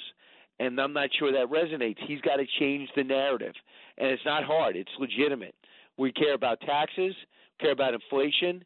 And if you look at the cover of the New York Post last night with the 20-year-old mom pushing her stroller, being shot and killed, crime. Well, so how does Zeldin change the narrative? How does he sort of become the Glenn Youngkin of New York State and get New Yorkers who are pro-choice and pro-gun control to say, forget about that stuff, elect me to deal with taxes, the cost of living, and crime? How does he get them to shift away from those issues which are very important to a lot of people? I think he's got to point out how over her head Hochul is and how corrupt Cuomo was. And I think he got to be a happy worrier. One thing about Youngkin, I spend a day with him. I did a couple of features there last Saturday. He's a happy guy. He's in a tough fight, big-time underdog against Terry McAuliffe, already had won it. He's got the Clinton machine behind him. He can raise more money than anybody else in the country. But Youngkin outworked him, and he was happy about it. He listened to people. And the thing is, now Trump can actually come out for you, and the Trump machine can be there. And then he said, I was honored to get the Trump endorsement, but he didn't run with Trump. And that's what I think Zeldin's got to do again. Now that Andrew Giuliani's out, Trump can be unabashedly behind him, but he'll be behind. And I think you go to Manhattan, you meet with the firms, you let them know that we're going to go out of our way to keep you in Wall Street, and then we're going to go out and we're going to meet with the families, victims of crime, and let you know I don't care about Republican and Democrat. I'm here to keep you safe. The NYPD, you know how many retired officers are here, let alone active officers, and FDNY, how they've been abused by these COVID crackdowns, how many restaurant owners have been just bled dry by these ridiculous inspectors that came in and said, put your mask up or there's $10,000 fine. Go out there, meet with the business people, let them know that crime matters. Every time you're behind a microphone, say, will you fire Alvin Bragg, Kathy Hochul? Because I will. I saw that interview that you did with Glenn Youngkin. It was terrific on One Nation with Brian Kilmeade. Also a very good interview with Senator Tim Scott last weekend. But a lot of people are talking about Glenn Youngkin as a possible presidential candidate already. I mean, Virginia, you only get to serve one term. So almost you're looking for your next job as soon as you get elected. Do you think Youngkin has the chops to be a viable national candidate? There's no question, and the thing that really puts that question front and center, and he couldn't really duck it and just say it doesn't matter, I just got this shot, is because you only run one term. You only run one term in Virginia. You right. can't run for re-election. So he's got to think what's next. So you just quit a job. You know, he's worth $450 million. Unbelievable, right? Put $20 million in to win in Virginia of his own money, let alone money raised. And now, at 55 years old, he's going to be done at 58. So you got to think he'd put his paperwork in to run, because evidently there's a lot of unsolicited, very powerful people who think she's legitimate, and the other guy is DeSantis. But DeSantis firmly linked with Trump. I think a lot of people look at that as disloyalty, and that would kind of blow up the party if Trump was to lose to DeSantis. He'd take his 35%. Or maybe 70% of Republicans, whoever didn't vote for him, and he'd leave. As we've seen that Donald Trump doesn't like to lose, he will just take them with him. So the Democrat will win the presidency. But Youngkin's on the outside. He could say, yeah, I like Trump a lot. I just think I'd be a better president. That's a better argument. If people just tuning in, we're talking with Brian Kilmeade. You can see him on Fox and Friends this morning and then hear him here on WABC beginning at 10 a.m. Both just terrific shows doing gangbusters in the ratings. You were quoted on the Media Buzz show with Howard Kurtz as saying that after January 6th, President Trump was unhinged.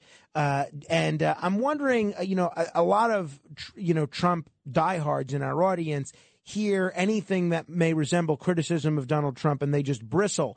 Well, what did you mean by that when you said that you thought the president was unhinged following his loss? Well, I mean, I was the only one to interview him in between his loss and the inauguration. I caught up to him at West Point, and I've never seen him so angry. And this was in an afternoon game, Army, Navy, about to flip the coin, come out, the last weeks of his presidency. And I saw him, and afterwards he said, I gave you a lot, and I appreciated the interview, but he was just irate. And I'm not saying you should be, that phrase, if you're a good loser, you show me a good loser, I'll show you a loser. I don't agree with that, but I understand the mindset. But my point is this. When you lose, you have all this money. You had an A-team of lawyers. You say, I want you to look in Wisconsin. I want you to look in Arizona. I want you to look in Pennsylvania. I'm really concerned about Philadelphia. I want you to look in Georgia. And this is the strategy. Then you go out in front of the public and you say there's pandemic rules, that they changed the rules in these states, and it didn't. I really would like to look into it. I got my best legal team on it, but the first and foremost, I care about this country. As soon as I get the green light from my guys, if they don't have anything there, I'm going to welcome the Bidens to the White House. And by December 5th, 12th, his A-team had basically resigned because they said, listen, there's nothing here. I'm not going to take any more of your money. There's always discrepancies in an election, but not enough to say that it went either way, 82 million to 74 million. You got more votes than any Republican in history, despite all the headwinds you had in the phony Russia investigation. And instead of doing that, he doesn't show up for the inauguration. He has that ill-advised rally on January 6th and tells everyone to march to the Capitol. And when you lose Mike Pence, the most loyal ally you have, couldn't be more opposite of you, but just did everything you needed, including the pandemic response, and you support the people that say hang Mike Pence, and they set up a noose outside the place, that's a huge problem. And Rudy Giuliani's advice was terrible. You have his other legal team, Jenna Ellis, and them were unable to produce anything they promised. And we have people, I know people like Lindsey Graham and Jim Jordan were ready to run with anything. They couldn't get him any facts. And as soon as that's the case, you go, listen, I don't feel good about this. I don't think Joe Biden got 82 million votes. But I'm doing the transition of power. Like Nixon, Kennedy, which there was legitimate cheating. Oh, yeah. And to Andrew Jackson back to 1824, they did a deal in Congress. He won the popular vote, and they just basically took it from him. And he came back in 4 years and won that, and then he won re-election, was more powerful after office. So I thought that was his worst moment. Those 3 weeks were President Trump's worst moment. And we're going through it. Not only did he get impeached, but now we're going through it again. Well, yes. What a waste of time and money. Well, no, I couldn't agree more. But, we're seeing this January 6th committee, which a lot of Republicans already viewed somewhat skeptically. And we saw the testimony from Ms. Hutchinson this week, which seemed initially pretty damning, including a report that the president lunged to grab the steering wheel over the Secret Service agent that was driving the vehicle because the president wanted to go to the Capitol. Apparently, the Secret Service is telling people this is not accurate, and they have agents that are prepared to offer testimony that totally refutes what Hutchinson is saying. What was your take on her testimony in general and the fact that the Secret Service was willing to come out and say so publicly that her version of events was inaccurate? Well, a couple of things. I mean, for them to come forward, I talked to people that know, I think his name is Bobby Angle, who was the person who evidently was at the wheel at the time, and they say he is an unbelievable person. His integrity is without question. And for him to come forward and say, listen, I got to testify and straighten out the record, they have to put him up. They have to. I mean, they keep telling us, and we know this is a one-sided affair. Well, I got 2 Republicans on there, and Republicans refuse to be on there. Well, okay. You're telling us a story.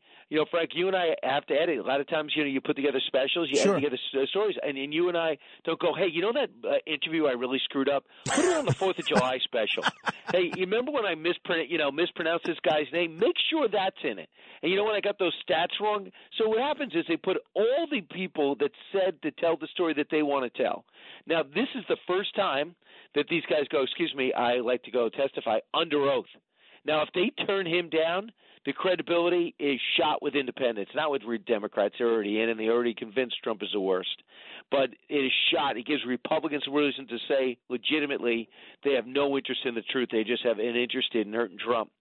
So they got to come forward. Now, the question is, do they come forward and say he didn't lunge at the wheel, but he banged the seat?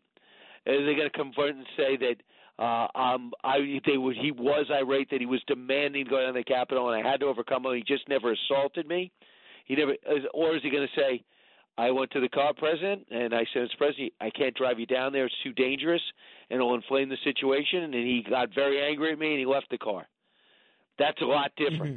Mm-hmm. Oh, no. So, they actually subpoenaed Pat Cipollone, which he can't come. No lawyer would ever offer legal advice to a president if they could be subpoenaed for it.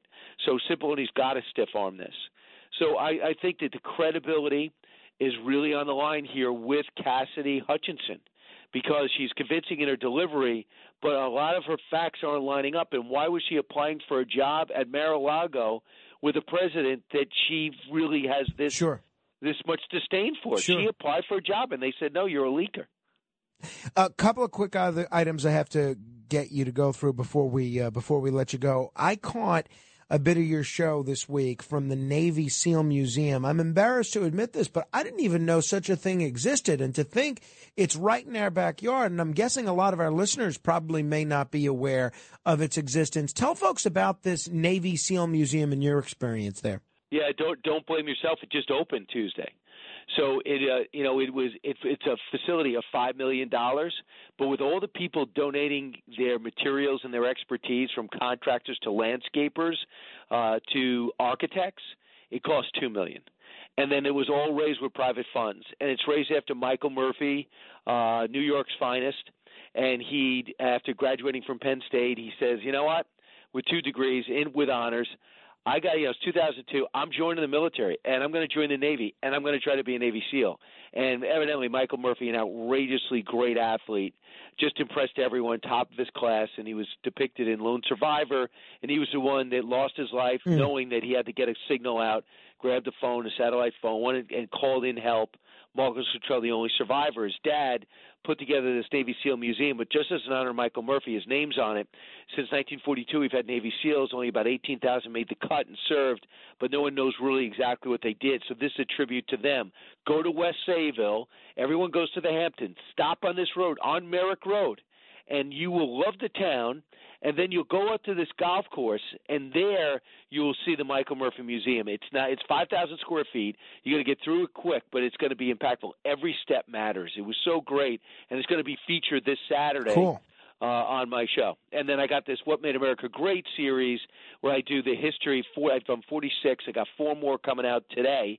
The history of oil, the history of Hollywood, the history of automobiles, and the history of law enforcement. Nassau County Commissioner Pat Ryder helped me out with it significantly, and I was able to go to their training facility, found out the role Teddy Roosevelt played, New York, the first official fire department, what he did, uniforms, guns, discipline, organization. It's legendary. It changed the country when it comes to law enforcement. So I think that people might enjoy it if you just go to Fox Nation, half-hour documentaries. I hear at least one day is going to be rainy. Why not just click on that app and watch that stuff? Oh, no, I can't think of a better way to spend a rainy July 3rd, or even if it does end up raining on July 4th, and we hope people get some nice weather. But I know you're a sports guy, and I caught a little bit of a preview you were doing of the USFL championship game that's airing this Sunday. I think a lot of people remember the USFL of the 1980s that Donald Trump was involved in, and then had a lot of NFL stars, part of, future NFL stars, part of that league. It seems like the USFL this season, since it came back, it didn't really get the same sort of attention that other alternative football leagues have gotten. Do you get the sense that there's a lot of people that are into the USFL championship game? And if the USFL, if my supposition is correct, that it didn't get the same kind of momentum that the previous version of it did, why do you think that's the case?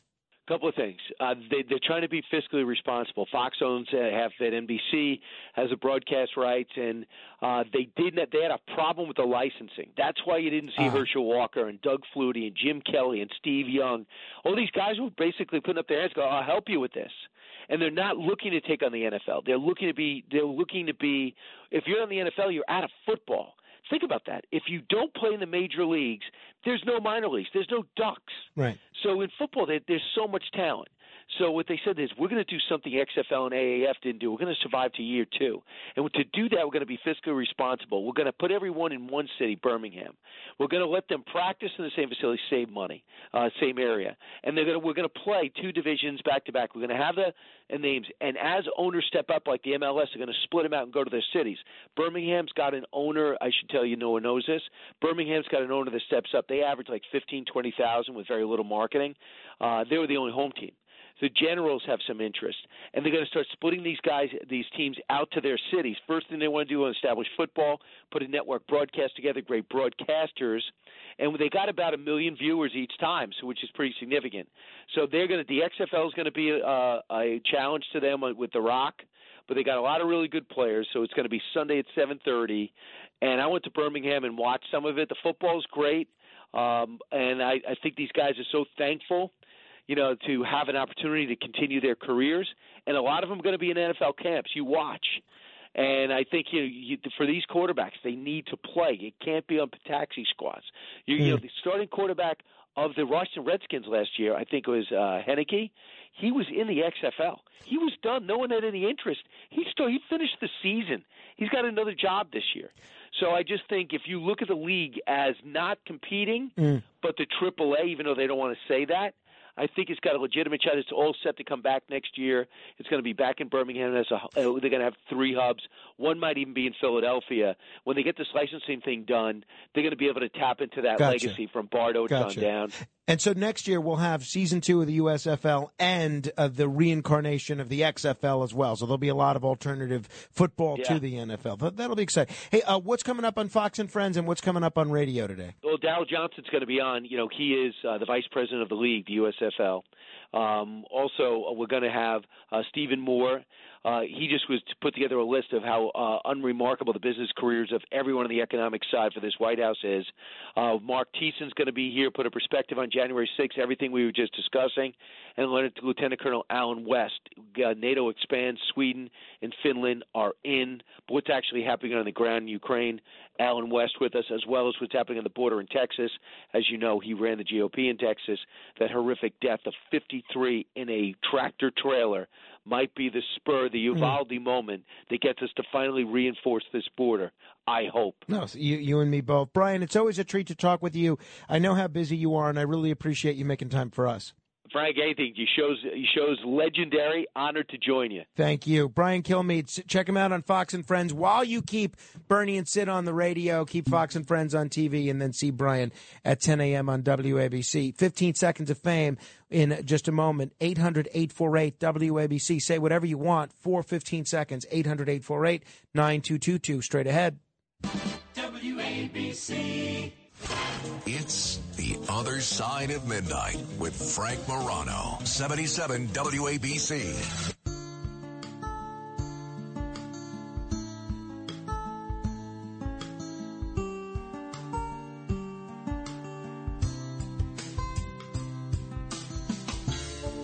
When the lights go down and your dreams go wrong, in the darkness you might need a place to hide. This is The Other Side of Midnight with one of our theme songs. This one done by Stevie G and the Cufflinks, Nobody Better. Just search them on iTunes. They're just terrific. Meantime, now's your opportunity to be heard. 800-848-WABC. Say whatever you like for 15 seconds. It's time for... The Other Side of Midnight. This is 15 Seconds of Fame. Mike in the Poconos. Hey, Frank. Top of the morning, man. I was going to talk about some of my favorite TV shows as an old timer, 68. But I'll get to the point, 15 seconds. Great show. And shout out to Giuseppe from Ronkonkoma. He's got a birthday July 4th. Ray in New Jersey. Eric Adams, you're underqualified. You're over your head. Get out. Frank Morano, watch Locked Up Abroad. Binge watch. Great show. Mike on Staten Island. Good morning, Frank. I love reruns, but you'll never get a rerun of Dino and Son in Woodside. Today for lunch, I recommend a Chris Burger. And finally, Evelyn in New Jersey.